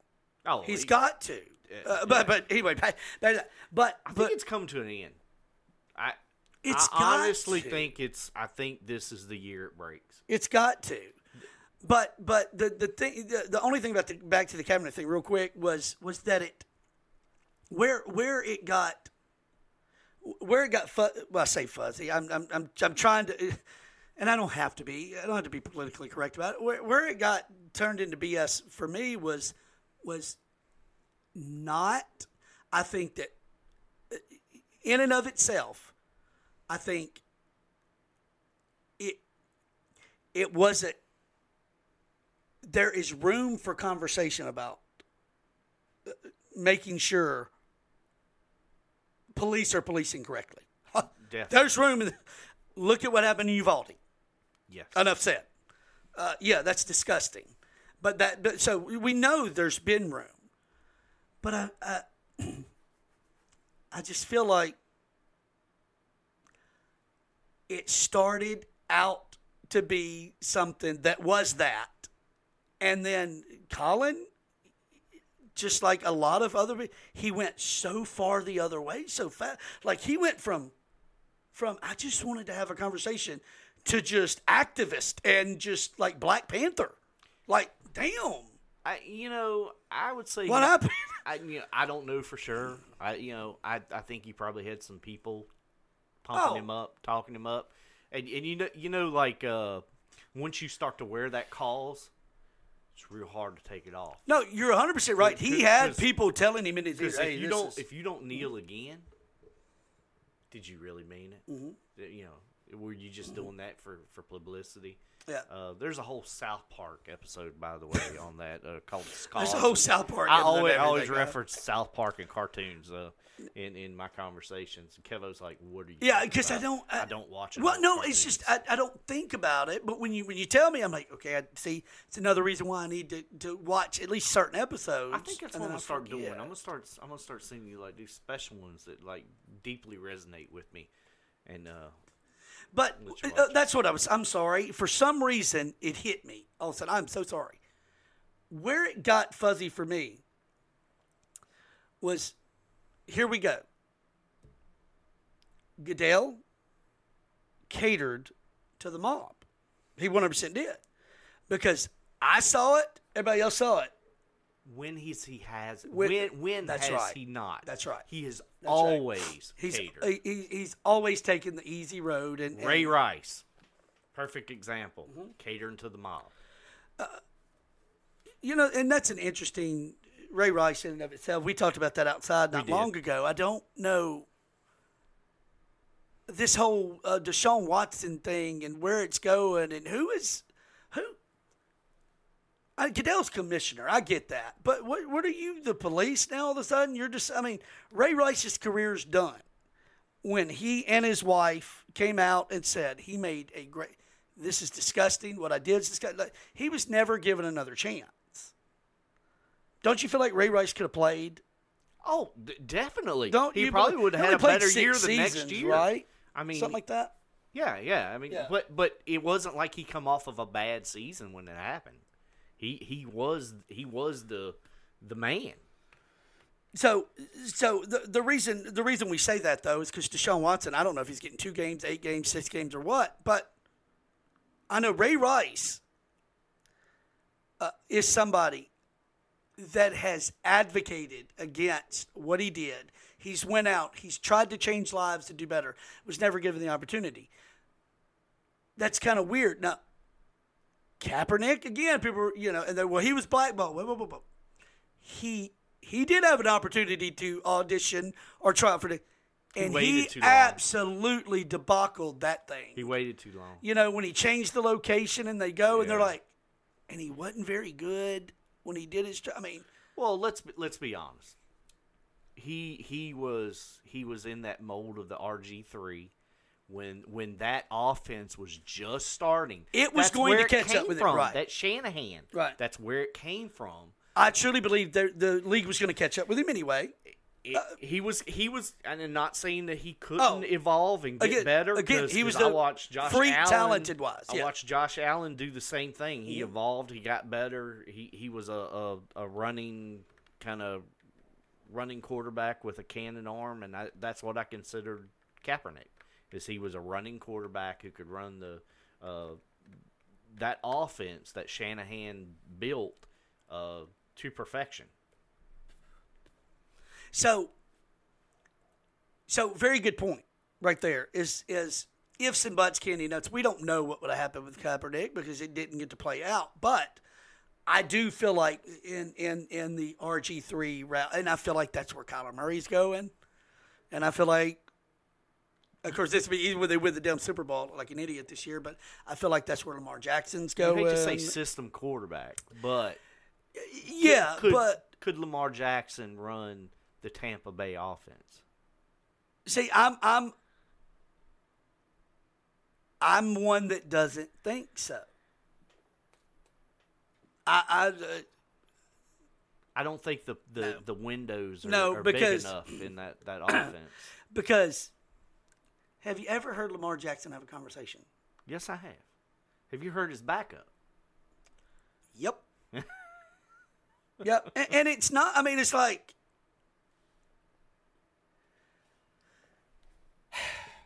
I just, and look, There are guys. Who was it? What white guy was it? They said when he came into the pocket, they were like, "This is the biggest moron of all time." It was a backup. Johnny Manziel. Well, he was an idiot. Beep, idiot. Yes, he fit that mold perfectly. But I can't see. Do you feel like the Wonderlic has a big role in how quarterbacks are gonna? Yes and no. I think it's one of the tests. It's not the only test, because I'm pretty sure Jeff George did really well on the Wonderlic, and he scored a perfect score on. I can't even remember the other test. It was like the skills test. They had never seen anybody like he set the bar, but when it come in, he just didn't have leadership. And I think that's a big thing. I think like when you like I look at your quarterback, I look at Burrow. I think he probably did. I don't know for sure. I think he probably did really well in the Wonderlic. I think he did fairly decent on his pro day, right? Mm-hmm. Looked good on his pro day. Yeah. Just won a national championship, so you know he can hit the target. But it's his leadership that's different. I mean, he would walk into a room, and you would say, "That's my guy." Mm-hmm. Yeah, no, there's no doubt about it. Absolutely no doubt. I think, and I might be wrong. I mean, but I just don't think Kaepernick had that aura. There's, I think that's what Baker struggles with. Yeah, I think Baker has the talent. The thing with Kaepernick, though, that always got me. It's like you said a minute ago. Him probably having people in his ear going, "Hey, this is the road you need to take." I'm going to agree with that. I am, because you notice what Kaepernick has never done. What? When has he ever went and sat down and publicly had a civil discourse with somebody that had facts of the opposite way? He never has. No. He's not going to do it. And that's not healthy. That's not healthy for anybody. We can take, and again, that's not picking on somebody that's left-leaning. We could take the opposite, too, and go, that's not healthy. If you lean that way, if you're going to die on that hill, I am great, because there's hills I'm going to die on. But that means I'm going to stand, and when I say fight, I don't, as we talked about last night, we don't mean fight. Yeah, we mean we're going to stand, and we're going to openly debate it, and I'm gonna passionately at least make you go, I see where you're coming from, because I believe in what I'm saying, and I don't know that Kaepernick did. I don't know that he really ever did. I mean, I knew he had charities and stuff like that he oh yeah, of course, he put a lot of money into. So I mean, I don't think he's not a good person. I think he had probably a lot of. I think he probably had good in mind. I think, like I said, I think it's. I hate to repeat myself. It spiraled out of control. I think it did. And like I said, I think the charities was the one way that he could be like, well, I can still do good. I'm not really. Yeah. I'm not really moving the bar right much on this. I could have done. I'm pretty sure he probably looks back and says, I could probably do it a different way and probably had more impact. I think he could have. Sure, but for me, it was the and again, it doesn't, whether it's somebody in his ear saying it, what I don't know. Like you, I could whisper in your ear right now, say this. More like you're gonna go, whoa. Hang on a minute. Let me think about this. I understand to go out and say stupid stuff, but for him, it went, the cops with the pigs on his feet to NFL owners are like plantation slave. Like, Why is it everybody's thing to compare something? Say it's called employee-employers. Yeah, like I said, that's going to happen. You can't walk in and say my boss is an asshole. Yeah, and not expect to be fired. But most people, if you walk in and go, my boss is an asshole, the majority of level-headed people out there are going to go, yep, I am. I mean, that's not a big deal. But when you start comparing them to plantation slave owners.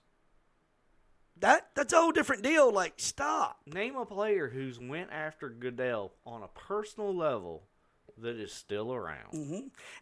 And it's in this country and like others, you have an employee, and that employee sets the rules for his employers, right? I mean that employer sets the rule for his employees. Yeah, sets the rule for his employees, and these are the rules you follow. That's not a slave owner. That's called being a business owner. We have to have rules and guides and stuff. And what the hell is that? Like, that's any business owner. I've got rules that my business, you and your father-in-law have rules and things you try to adhere by and go to. Like, that's not something crazy. No. That's every business. So that's called life. I think. And again, I want to reiterate, I will be the first to say when he first did it, and the way he spoke at the press conference was like, okay, all right. But the next year it was like, you're not that same guy now. Yeah, like, you're not that. Something's happened. And again, it's the ability to just go, give me a little bit of data to back up what you're saying. Just spit something out. Because if you're dying on that hill, you've got to be able to know something. You've got to be able to think of something. And I just don't think Holly could do that. But again, it could be that he was coached. But he's laughing all the way to the bank. Netflix did an entire series on him. And I can't remember what he was paid to do it, but I bet if you played things differently, he played a negative impact on his career earnings. Without a doubt, yes, 100%. But he could still have a Netflix series about him, and be in a whole different light. Yeah. He finished his career in top of 2 Super Bowl rings or this, right? But what it's such a systematically racist country where you can openly do this, kneel over the flag, do all those things, but still make millions. It's terrible. Yeah, it's a terrible place we live in. That's what I mean. Like I said, you can protest with the flag. It's your right. I don't think it's 100%. It's ever turned out good. But what I'm saying, for to prove any of the protests, right?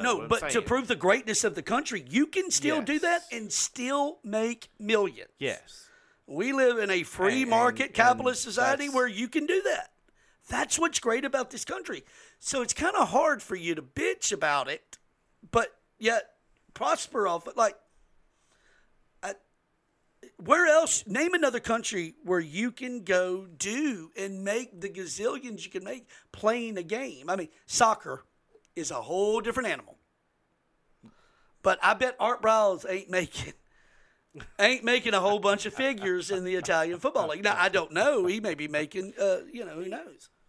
But they supplement it. It's culture. He gets a really nice culture. Got a really nice villa. Well, they have Italy, really good wine, man. Really good wine. I hear Italy's good.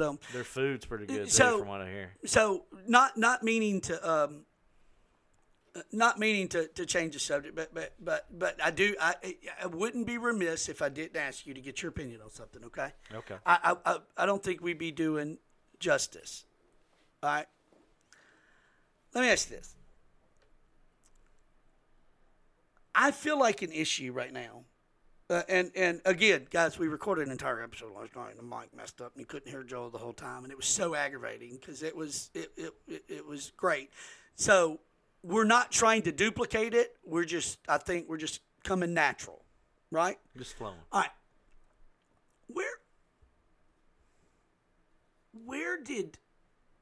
How are we where we are right now? And I say with this, Joel, is what I mean, like, in New York, they're letting violent criminals go, this cashless bail system. Like, there's no recourse for things. Like, don't you feel like that's a mistake? Like, okay, y'all tried that? Y'all got to stop that shit. Like, I think we all agree that, right? Yeah, I mean, what are we doing? I saw that guy who, I guess he stabbed a guy running for office. Or tried to. Right. We don't want to ever accuse somebody of doing right. He was out that day? Yeah, but later. But you know what? He should get the... How do I say this? I'm not saying he should get any worse treatment because the guy was running for office. He should get the same exact treatment if he tried to stab Joel. Yeah, I mean... 100%. How do you let a violent... And that would be considered violent. He was unsuccessful, but that's still attempted. We don't know. And thank God he was unsuccessful. You don't want... Man, when you start trying to hurt political opponents, this is just stupid. Democrat, Republican, I don't care who you are. Just quit hurting. Stop that. It's the language. Man, y'all shake hands and have a beer. Exactly. You can still do that. If you wanted to argue, that's fine. Yeah. Argue in a bar with a beer. It's healthy. Shake each other's hand at the end and say, I don't agree with you, but brother, you I love you. don't agree with me. We're two humans. We're on the same rock. That's right. And if somebody comes in and tries to hurt you, I got your back, and you better have mine, vice versa. And then there we go. Yeah. That can still be done. And so, like today, I'm watching a video of this 16-year-old kid. Did you see this? He's beating the piss out of a cop. And the cop does not want to pull, he doesn't want to. You saw it. Like, who don't want to pull that weapon? And I don't blame you, it's a 16-year-old kid. But at some point, I'm sitting there and I'm going, brother, I'm giving you you're one a better more man strike. than me. I'm giving you one more strike because and then something's coming out. Well, and then when you look at the kid's history, he had a charge. And what was his charge? A violent felony with a firearm.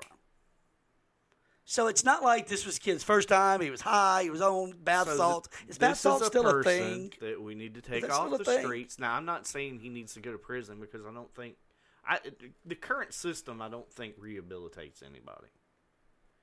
And especially with people with mental illness. We have a real bad disease. We do. Of mental illness. So just to prove, to illustrate your point, first off, you're 1,000,000% right.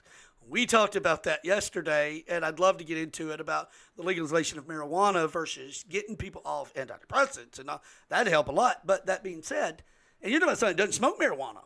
No, I don't do it, but I believe there's premise behind the. But to the other side of your point, I don't think there's any real what word am I trying to use? I don't think there's any rehabilitation. And I know you're going to be 16. This is it's becoming to be a common thing with this kid, though.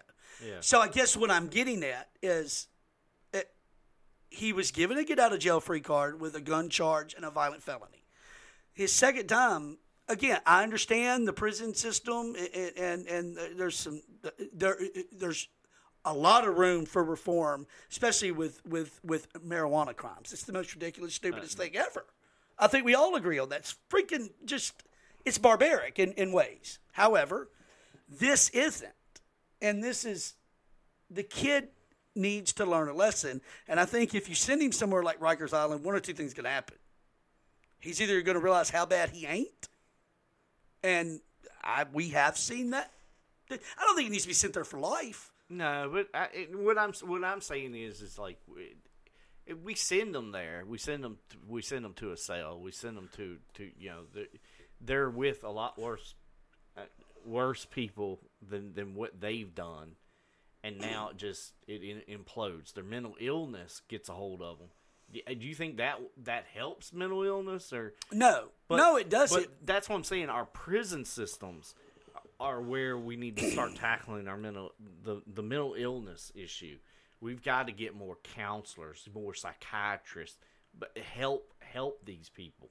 Yeah. So agree. Give them something to shoot for. So agree.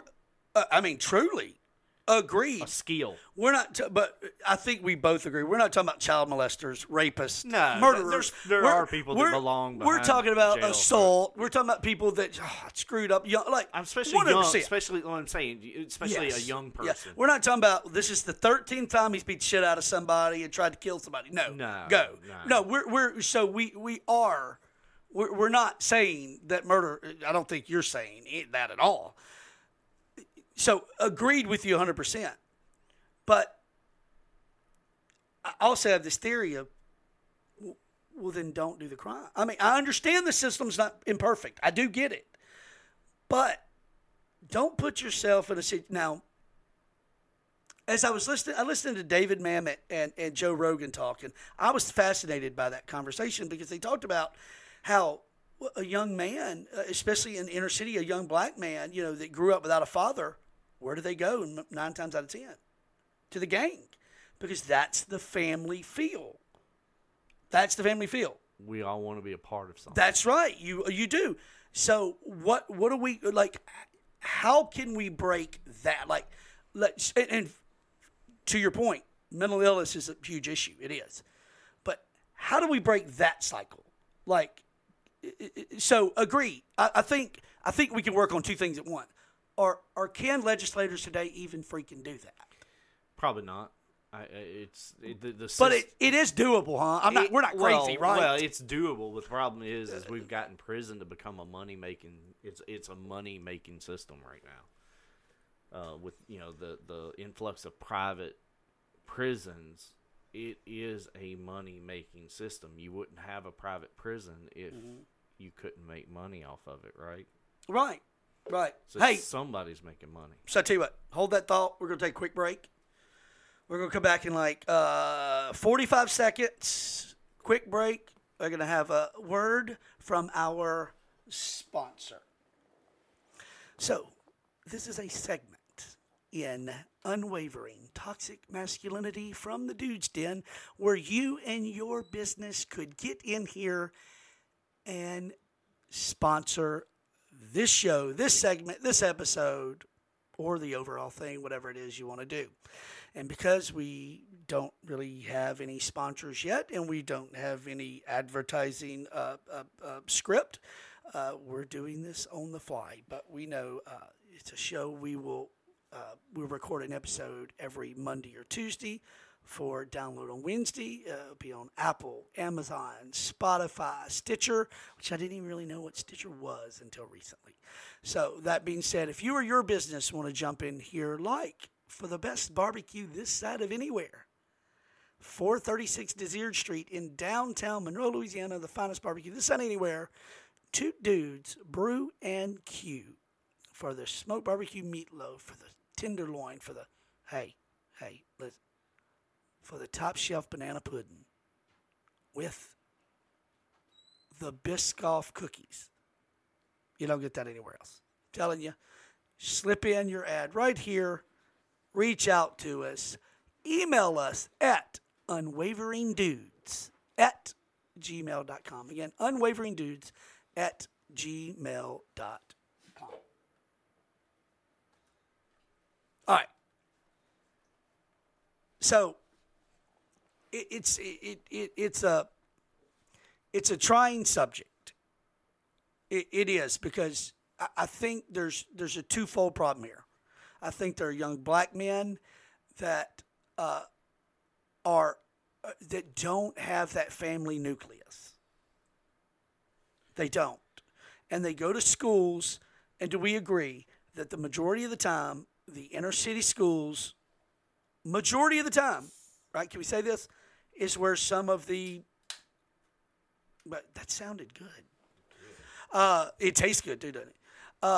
The inner city schools like that, I've read statistically are where some of the worst teachers go. Is that not factual? I mean, is there? I've read there's some data to back that up. There's, I'm just saying what I have heard experts say.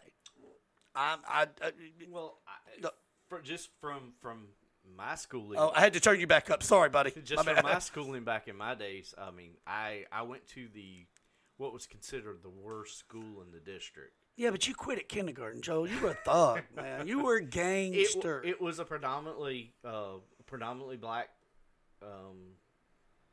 school, and there were certain classes that I took where I could tell we weren't getting the greatest of teachers, and I think that has a lot to do with it too. I mean, if you are considered a bad school, you don't get the top teachers in your district. It's so it's kind of it's a compounding problem. So you've got a poor school, you've got a school that doesn't do well in testing and has a history of crime. You're not getting the top talent teachers. And I went to college realizing that when I went into a class, I struggled with algebra in high school. Struggled. I had to take remedial algebra in college. Got an A in remedial algebra. And you're saying, well, you probably should have. No, I'm not going to say that at all because no. Algebra for dummies. I dropped out of high school, so I don't know. I took normal algebra, and I got an A. And I said, well, maybe I'm not bad at algebra. Maybe I just had bad teaching. And because geometry is linked to algebra. Yeah. Did great. Yeah, it all sort of tied in there. Did great in geometry in high school. Had a teacher that, took it a little slow. He was the football coach, so he did take things a little slower for the big dummies. And, did fine. Were you a big dummy? No. You were a little dummy? I said medium-sized dummy. I actually, I did pretty good at school. Accidentally. I didn't even try, really. So we agree here that there's a couple different areas we could start. Number one, mental health reform is one thing. Number two, what can we do to cut the problem off? And to me, it's not less police in these communities. Now, that's not to say that we do not need better policing, citizens and police becoming closer and working together, and we all agree with that, right? I mean, go ahead. Do you remember the way that policing used to be?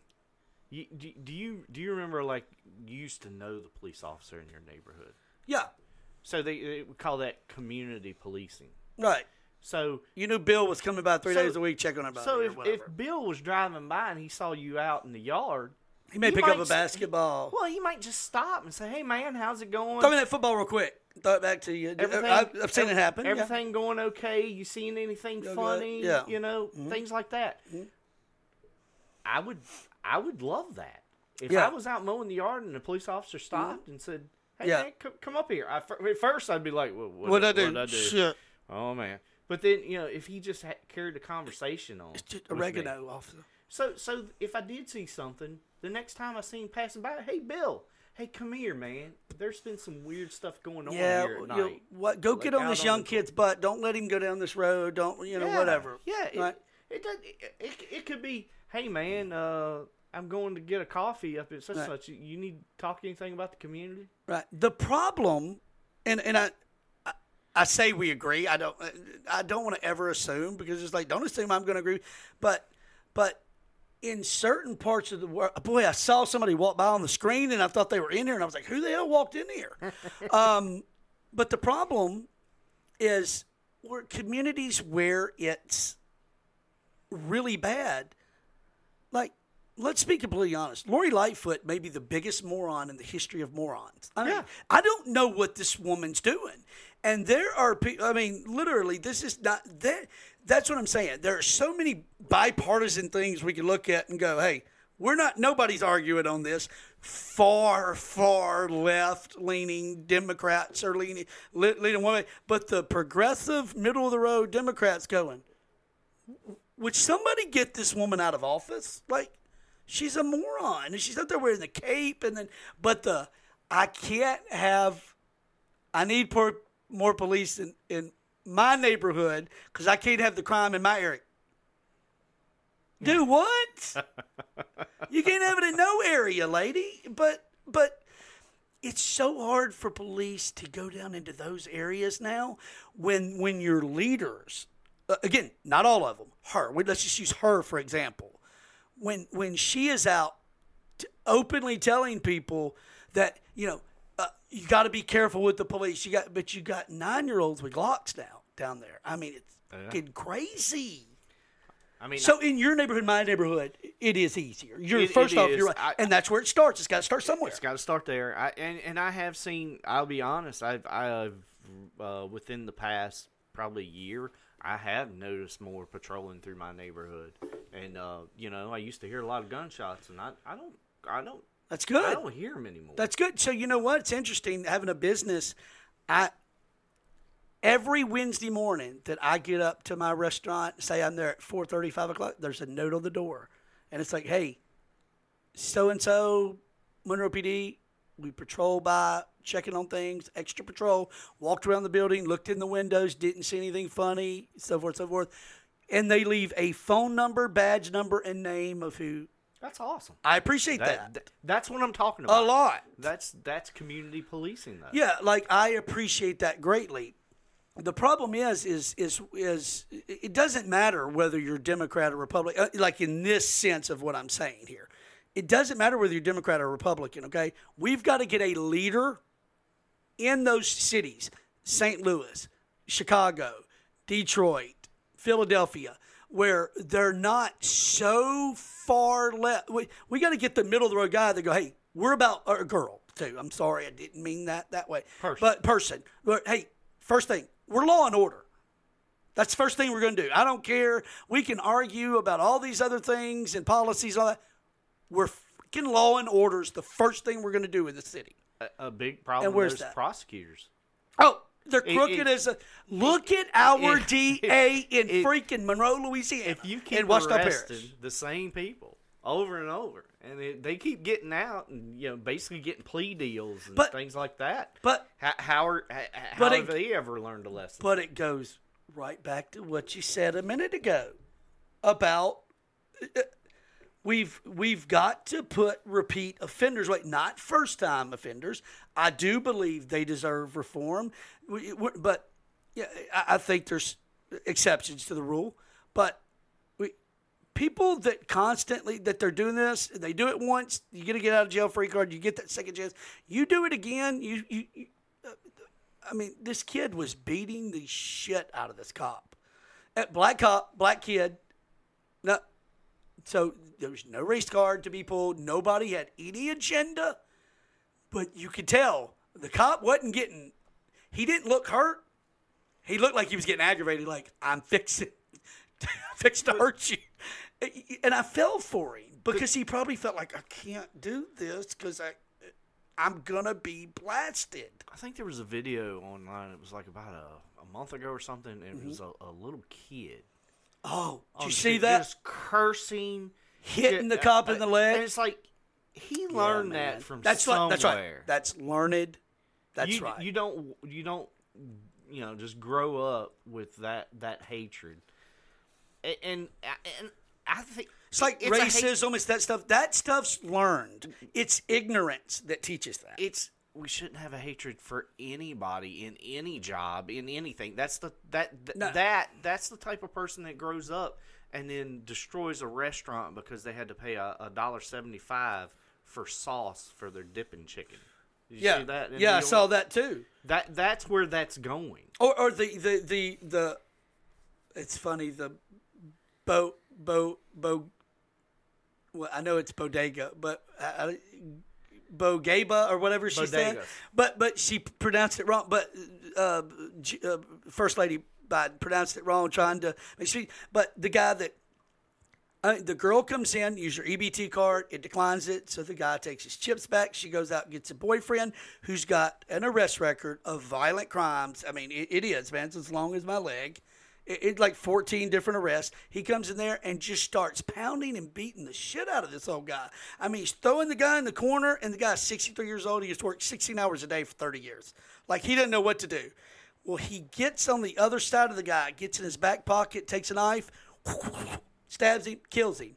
And The gets arrested. DA arrested him, and he went to Rikers Island for freaking 3 weeks before public pressure got. The fact that you get arrested for defending yourself is a problem. My question on that is, there is video evidence that you can clearly watch, that the officer can clearly watch, the DA can clearly watch, and you look at it and say, well, he was just defending himself. And at that point, that stops that conversation. That man doesn't get arrested. I want to play something for you real quick. See, because this is where I think things get confused. So somebody that again, we got to remember, people didn't get to hear this last night. So we got to remember that not everybody knows. Man, look, I'm screwing it up. Can't even do it. Okay, so not everybody knows that you're pretty left-leaning liberal and I'm pretty right-leaning conservative. We're and how do we get along? It's beyond me, right? It's so difficult to do. Because we see, first off, there's a common ground. We both believe in law and order. So right there is a common ground you start on. How easy is that for people to do? Like, hey, let's forget everything else. Forget abortion, forget this, forget that. Let's find something we agree on. Let's write a line. Let's right find. here How do you feel about law and order? Oh, hell yeah, we gotta have Then let's start right there, and let's just start inching out from there. We ain't got to get crazy. We ain't got to decide it all today, but we can come together and make decisions. But this was one of the most fascinating things, and I'm so bad at this. And again, hey, I don't know if I told you, but I don't have we don't have a producer to do this for us, so I suck at this. All right, but this was an interesting thing that I heard earlier. I'm trying to find this. This really, dude, you want to talk about scares me to no end. When I heard that this was a thing, I know you hear dude over there eating. So Justin Trudeau, who is an absolute, again, I mean, it is what you believe or not. Okay, we'll just say he's too far to whatever side he's on. All right. So he is the Prime Minister of Canada. Okay. So I want you to listen to what he said, okay? Check this out. Rogan podcast, and he brought this video to my attention. And we have a culture where the difference is guns can be used for hunting or for sport shooting in Canada, and there are lots of gun owners, and they're mostly law-respecting and law-abiding. But you can't use a gun for self-protection in Canada. That's not a right that you have in the Constitution or anywhere else. If you try and buy a gun and say it's for self-protection, no, you don't get that. You get it for hunting. You can get it for sport shooting. You take it to the range, no problem, as long as you go through our rigorous background checks. But there's a difference around the culture. And one of the things that we're seeing with the debate in the States is you get more and more of the American-style, right to carry, self-defense arguments filtering up through the the usual more right-wing communications channel. Joe Rogan. So you heard that. I didn't play a snippet, try to play anything out of context. Justin Trudeau said, in this country, sport, hunting, but if you walk in and go, I want to buy this for self-defense, no. What the F is that? Like, how is that ever going to, I mean, when a man cannot defend his family, when, what's the old saying? Hey, when seconds count, you call the police, they're just 2 minutes away. When seconds count. Sometimes I don't ever want to be in the situation, but I may have to defend my family. And to be in a society where somebody goes, no, that is not for you to decide when it's okay to defend yourself. That's not okay. And so, as I hear this, I hear that there are young, up-and-coming politicians that go, we need to adapt this mentality. No, you've got to go somewhere and sit down and let the adults in the room talk now, because that can't happen. We cannot lose the right to defend ourselves. And I think... No. That's... So see what? There's another common ground. It's easy to do when you find a common ground and then you work out. Well, would you be surprised to know that I'm a gun owner? Of course, no. I know. I've held your gun. Okay. That sounded terrible. You know what I meant by that. And I have. And I may have held his gun. What does it matter? It's 2022. All my life, except for. You came from Virginia. You had to have a gun up in that part of the world. Yeah, when I went to Hawaii. Appalachian Mountains in the Boone County up there. Hawaii has some of the stricter gun laws in the states. So, and to be honest, I didn't ever. There's some bad parts of town in Hawaii. I imagine. But I didn't ever feel like I needed a gun to protect myself. I might take an ass whooping. You know? If I get out of line or somebody you weren't gets necessarily crazy, worried at the time about. I never felt of my life was in danger. I felt maybe my pride, maybe my teeth.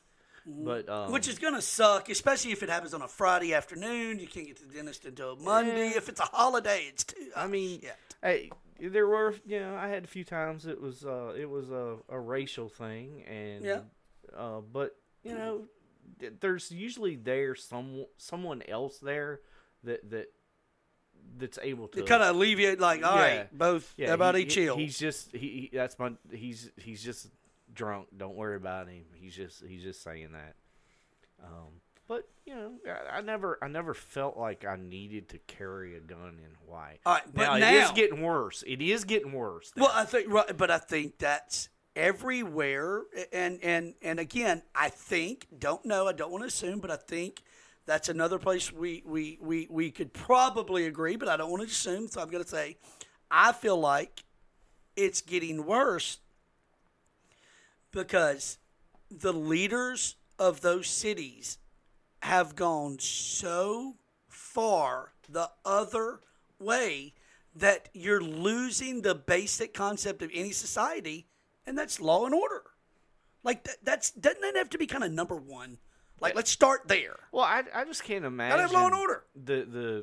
The kids out now, like I've heard stories of, and it was recently of kids driving around in a car and the police started following them. They were afraid they were going to be pulled over. So what did they do? They shot a gun at the police. At the police. Like, when did that ever cross your mind as a kid?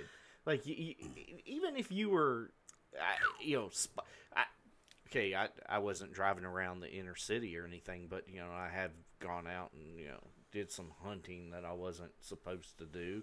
And this part of the world happens a lot. I've got a brother-in-law. I'm not going to name any names. But if I ever got pulled up by the warden, my first instinct is not to, man, we need let to me shoot at him to get out of this situation.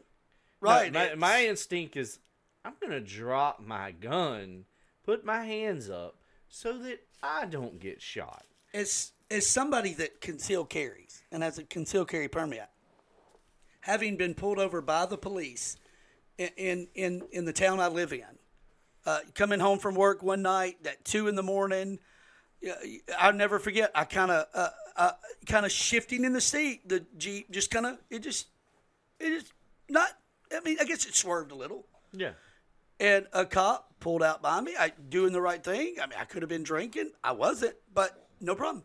When he walked up to that window, my hands were on that wheel, and I had on the dash, sir, officer, just want to let you know, right there on the dash is my driver's license and my concealed carry permit.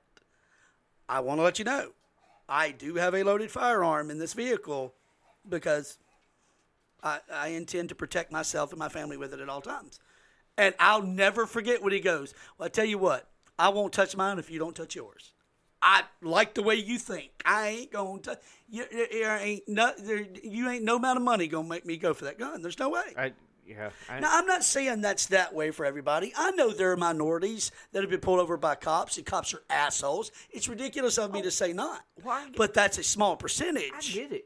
Can you imagine living in the area of town where cops are nervous. Cops are nervous. But as young men are nervous. Let's say you're a 16-year-old. And you see what's going on outside your door every day. Do you think you might be tempted to carry a weapon illegally? Yeah, you do, 100%. And again, it's to me, that also starts with the lack of fathers, the lack of family. Dude decides he wants to play. He wants to play now. But it starts with the lack of family, the lack of that unity that these kids don't have, and it's like where can we go to cut that off? Because I believe there are people that haven't made mistakes yet, of course, that can be saved. And we've got to figure out a way to save them. I think they're worth. These kids are worth saving. It's a lack of a safe space. And you're for not home, right, I know, not I know. like no, not but you're the, right. Not the woke safe space like Right. the library Right. where nobody can say it's the anything. lack of a young man to be able to. Where do they turn to go? I'm scared to death. I don't know what to do. I have to sleep with one eye open and my hand on a gun because I'm afraid what my neighbors are going to do to me. Right. I never know who's going to shoot. I mean, it's every weekend we hear of a shooting in Chicago, and there is a toddler shot to death in some random shooting, and it's just absolutely. I mean, if you look at what happened in Uvalde, I mean, that is systematic failure. What are you doing? Like, there's no way on earth. But see, isn't that more of a reason? I feel like that's more of a reason to not take guns out of law-abiding citizens' hands, because that's even proof. I'm telling you, I can look you in the eye right now and tell you, I will run into your child's school. If there's a shooter in there, I will get shot before I let a child. But we haven't talked about that, and I kind of wanted to know where you came from on that. It's a disgusting spectacle. Do you put it up to cowardice or lack of leadership? I think it's 50-50. I think it's probably both. Okay. But if you're scared as a cop, you need to turn the gun and badge in. You got to go. I've said that same thing to Heather. And look, it's easy for me to say because I'm not a cop, right? It's easy for me to say that. But there's a reason you're not. That's you right. Decided maybe that's not for you. But also, every cop I know would probably say the same exact thing. That this is not for the faint of heart. We are going to have to put ourselves in the way of death. It's going to have to happen. I totally get it, and that's why we respect. Yeah, 100%. But I don't respect that. That's a disgusting spectacle of just absolute failure in leadership. Maybe it's cowardice at the leadership level. And I don't know. Ow. Does that raise it to criminal? What do you think? Well, I feel like it should be. I feel like there should be some. Damn it, dude! I love you, buddy. I feel like there should be some major ramifications. The first on somebody's part. Ramification I saw. Ow. They've suspended the principal for not getting the door lock fixed. Suspended, huh? Yeah, with pay. I think with pay. Of course. But for not getting the door lock fixed, that was the issue in this whole thing. Is that door lock didn't lock up. Well, you know what? Because people are lazy. They get complacent. They go, nothing's happened. We ain't got to get that fixed. And then when something happens, what do? I did. You should have had your ass out there. You should comply and stay. You think that's where we start, though? Like that's where no, we that's start? not. No, that's a weak place to start. Yeah, that was my point. That's the first person you're going to throw under the bus is the principal for not getting the door, which is a problem. But that's not the shining problem. Which might have been a budget issue. We'd have to go back and look. It might, there is an issue with us not funding our education of our children. Mm-hmm. That is a giant problem with this. Mm-hmm. And that's one of the problems I said that could be fixed with legalizing some products that right now are illegal and taxing it and using the taxes to fix our school system. Is it wrong of me to say that I keep hoping that something's going to come out and I'm going to hear, these 12 officers, some far-fetched circumstance where they were told you cannot go in there, and I keep thinking maybe something, but I don't think there is. The one that there was an exception, right? He did get denied. Yes, like he tried, and but then the lady went back in there and got her kids, what a badass! Yeah. Yeah, like I can't. I promise you, as somebody that every time you see me, I have a firearm on me. Every time you see me, I have one on me. I am not gonna pull it prematurely. And if your family is in danger, I will take the bullet before I let your child do it. Yeah, I'm 100% can say that. And I know, well, yeah, you say that until you get in that situation. And you know what? When I get in that situation, I hope and pray to God, and my faith leads me to stand on a hill that's right and noble and do what you're supposed to. If we can't protect children, we're cowards. Exactly. We've got to protect children. But what I don't agree with, and I'm sure you don't either, is when one side or the other goes, well, if you don't want gun reform, then the murders of these children on you. That's the most ridiculous thing I've ever heard. No, because I don't think you run out and base policy on emotion. They've done studies, and most people are for gun reform. They're for some form of, like. You know what I'm saying? Basic, we're not talking about taking away guns. No. Because it doesn't need to happen. But no, you're right. Like, I'm for those. Hey, if you were 16 and you were in a mental health facility, that needs to carry over until you're 25, 27, 28. Like, I'm starting to think that's okay because there are those set. But then it becomes. I know somebody that I'm can't stand is Michael Moore. Is, well, we're going to have a gun czar and they're going to decide. So let me get this right. No. So I piss off some guy and his brother and his brother and his brother is the gun czar. Am I going to be looked at the proper way? What or about am I like be... a council, local council for that? Like, you know, I voted on like local council. So I feel like decide those feel things. like the problem is I honestly can tell you, in theory, that sounds so practical, but it's going to be the same way anything else is. The city council is going to do this for this guy, not for this guy. They're going to do this guy, and this guy's going to pay him under the table, and then this guy's going to get a gun, and this one's not. So it's all going to get screwed up like everything else does. Graph's going to get involved. Payoffs are going to get involved. I'm not saying like they decide who gets the guns, but I think like when there's an issue with, okay, we've got this person who's beat his wife 10 times. Yeah. He just got a gun. First up, how that's getting past the red. So funny.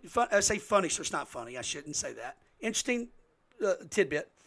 I have 14, 15 firearms, and I have filled out a form on every single one of them except one that I was gifted. But every form I've ever filled out, I've been delayed because every single one. But doesn't that prove to you that the law works? Because my name is Kevin. Nobody call me that, but Kevin Mitchell Meredith. There's a Kevin Mitchell in Ohio or Arkansas. It's like there's a town in both states of the same name that's domestic battery twice convicted. And they always red flag because they go, is that him trying to buy that gun? So they always delay me. I hate to say this. Do you think I get in a hurry? I'm glad they do. 100% I'm glad they do. Why can't I wait 5 days? We're slipping way too many that should be red flagged with the mental illness. It's how do we transfer that? Because what happens, 17 years old, well then when they become 18, 19, 20, they become an adult, that's where the problem comes in. Like, well, how do we transfer that over? I did, and I know this guy he's pretty liberal, way liberal.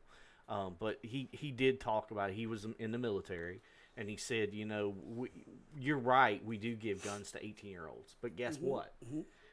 Those guns don't go back to the barracks with those 18-year-olds. They're kept in an armory, and they are checked in and checked out when those weapons need to be. So when we say like we give 18-year-olds weapons, yeah, you know, even our military kind of says, we don't kind of trust you yet. But But would you? So first off, he's 100% right. That is the way that's done, and unless they're on active duty and they're standing in a post with right. Okay. Yeah. But we do agree.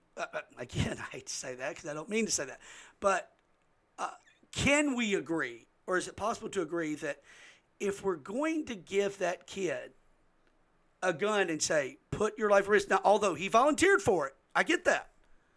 But it's either going to be a constitutional right to own a firearm or it's not. It is. This is and the tricky subject, man. There's that, because I believe in the Constitution. And it's so funny. Somebody said, well, we don't do that with driver's license. Well, because first off, that's a privilege. Yeah. That's not a constitutional right. Yeah. That's a privilege. You get your driver's license or you don't. Well, you got to pass test. That's right. But it's a privilege. This is a constitutional right. But I truly believe in that idea that when they did that, they had muskets and all that. First off, if I legally buy a Sherman tank and put it out that damn front yard, it shouldn't be nobody's business. If I'm law-abiding, if I did it legally, and if I've never harmed anybody or had a felony, it shouldn't be nobody's business. Now, that's me. But I get people go, well, that's excessive.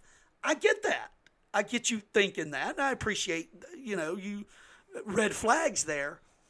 But we cannot make it harder. That Uvalde situation, to me, is even more proof that we've got to keep it in good citizens' hands. We've got to keep their constitutional right in their hands to do good things. I know you are. I know you are there. Good citizens. 100%. We just have to have a way to tell who's the good citizen. And where is that? I don't know. That's a genuine question. I don't know. That's so a lot of times I'll say a bad word, so I hope you're not disappointing me, people. But I fuck with you a lot about being liberal. But the more we talk, I don't think you're as liberal as you think. I think you're probably pretty down the line. I think you're maybe socially liberal. But it sounds like gun control, you're not against taking away people's firearms. I want common sense to be in everything. You're for law and order. And I think once you go too far either way, common sense goes away. I heard you even say last night how, which didn't shock me at all, because I know the person you are, because you are a crier. Yeah. And like me, I'm a crier, that you said, I'm pro-choice, but do you think I'm for these women going out there and just getting pregnant and killing babies? That's the most ridiculous thing. Like, you're the first one to go, stop, you evil wenches, stop doing that, because you're giving everybody else that need it. I was surprised in your stance as well. 100%. We're like, everybody makes mistakes. I get it. And not everybody should have to pay for a lifetime of that mistake. Now, that don't mean a lifetime of payments having a child. That's not what I mean. Like, you shouldn't be looked at as this evil person because you did something one time that later you regret, and you've got to deal with that guilt. And there are people that truly can't ever get over that decision they made, and they become good parents, good mothers, and they advocate for pro-life. Like, they're for doing it, but people make mistakes. I get it. But what I'm not for, and again, it's so easy to find the common ground is, hey, it's like somebody arguing, like, it's rape and incest. Well, yeah, of course, but I'm also for just a woman's right. Well, then don't use the craziest extreme, because that's just irrational thought. Irrational thought. Yeah. That's just not proper thought.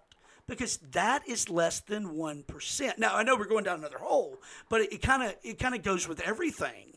That there are more people killed in this country in mass shootings by handguns than that weapon, or that weapon. We can't ban those. I mean, that's our concealed carry weapon. But so I guess what we're saying is, when two people can come together and draw a line and go, okay, aren't we both on this line? Then this leaves so much room to work with. But this idea of these parties fighting back and forth, it's just become a laughing stock, because we're so. And I'll say there are people with both, of course I will, both parties that are just despicable. You're so hung up on being right. I'm not your enemy. Yes. And you're not my enemy. Yes. And that's where But when you go so far, whether it be right or left. When you go so far that way, well, I think you become the enemy of all of us because, like, we can't, if that's truly the way you feel, then we're never going to find common ground. If you say to me, well, I want to have an abortion. If I'm 8 months pregnant and I decide I want to go on vacation or I'm going to do a movie deal, or I get a new job and I want to have an abortion, then we're never going to find common ground. We just dust you off because your opinion is obviously it's idiotic. warped. Right. Yeah, but see, so that's what I'm getting at. So guess what? You kind of become the enemy in a weird way because if we're never going to find common ground, then let's just not talk about it.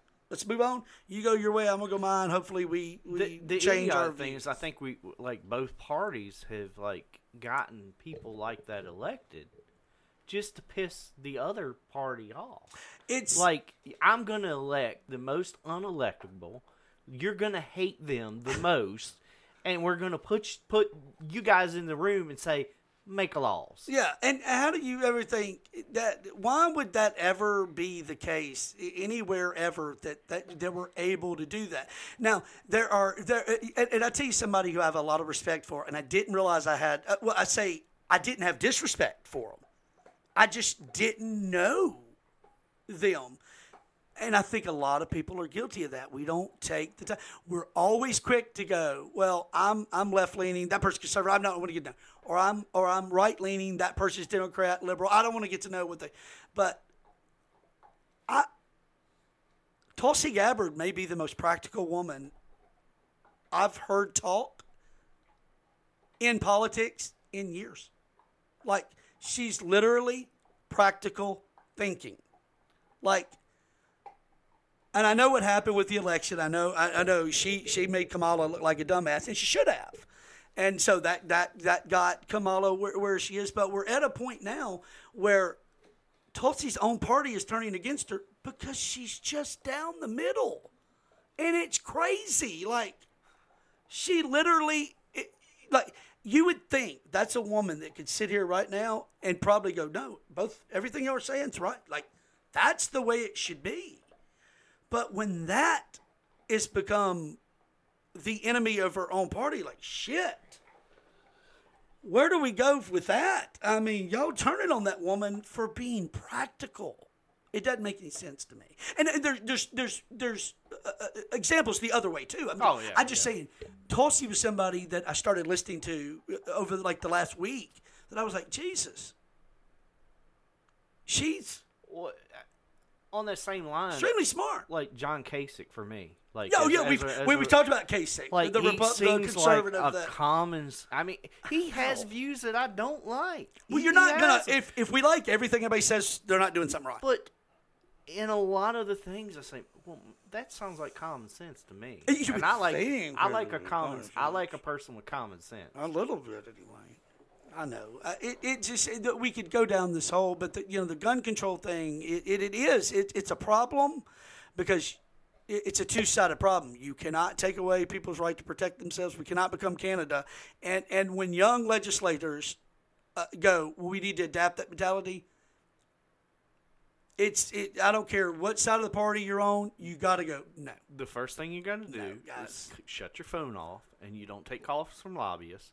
And we get in a room, and we draw that common sense line, and we make sure that when we start stepping away, we don't step too far that we can't hear each other. Do we do this? Do we go, are you for law and order? Yep. You for law and order? Yep. Are you for law and order? Well, it depends. All right. Get out. Vote this bitch out. Yeah, we don't need him in the room.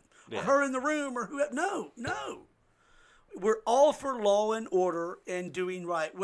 And again, as we've discussed, whether it be your faith that does it, just your inner, just wanting to be a good person, it doesn't matter. Whatever it takes to get us there, it doesn't matter as long as we want to go to the same place.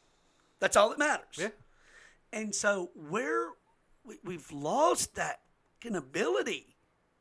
Well, we used to put together, remember there used to be, there'd be a committee on something, if we wanted to pass some gun legislation, it'd be, hey, we put a gun committee together and let them go in there. And, there's going to be the crazy nut in there.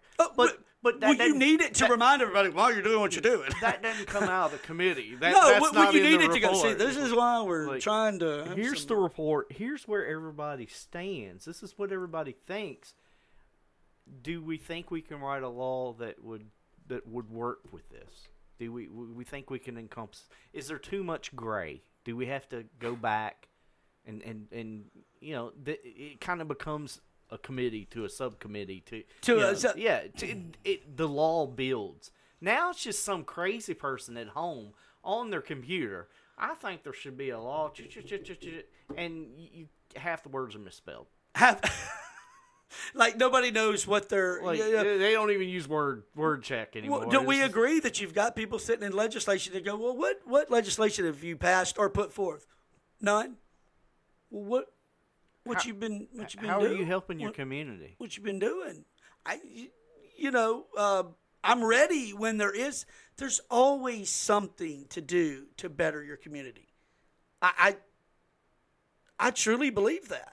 Like every day you need to be proposing something to do to get kids off the street, to get, again, you know what? If you can get some of these inner city youth in churches and you get churches to open their doors like they should.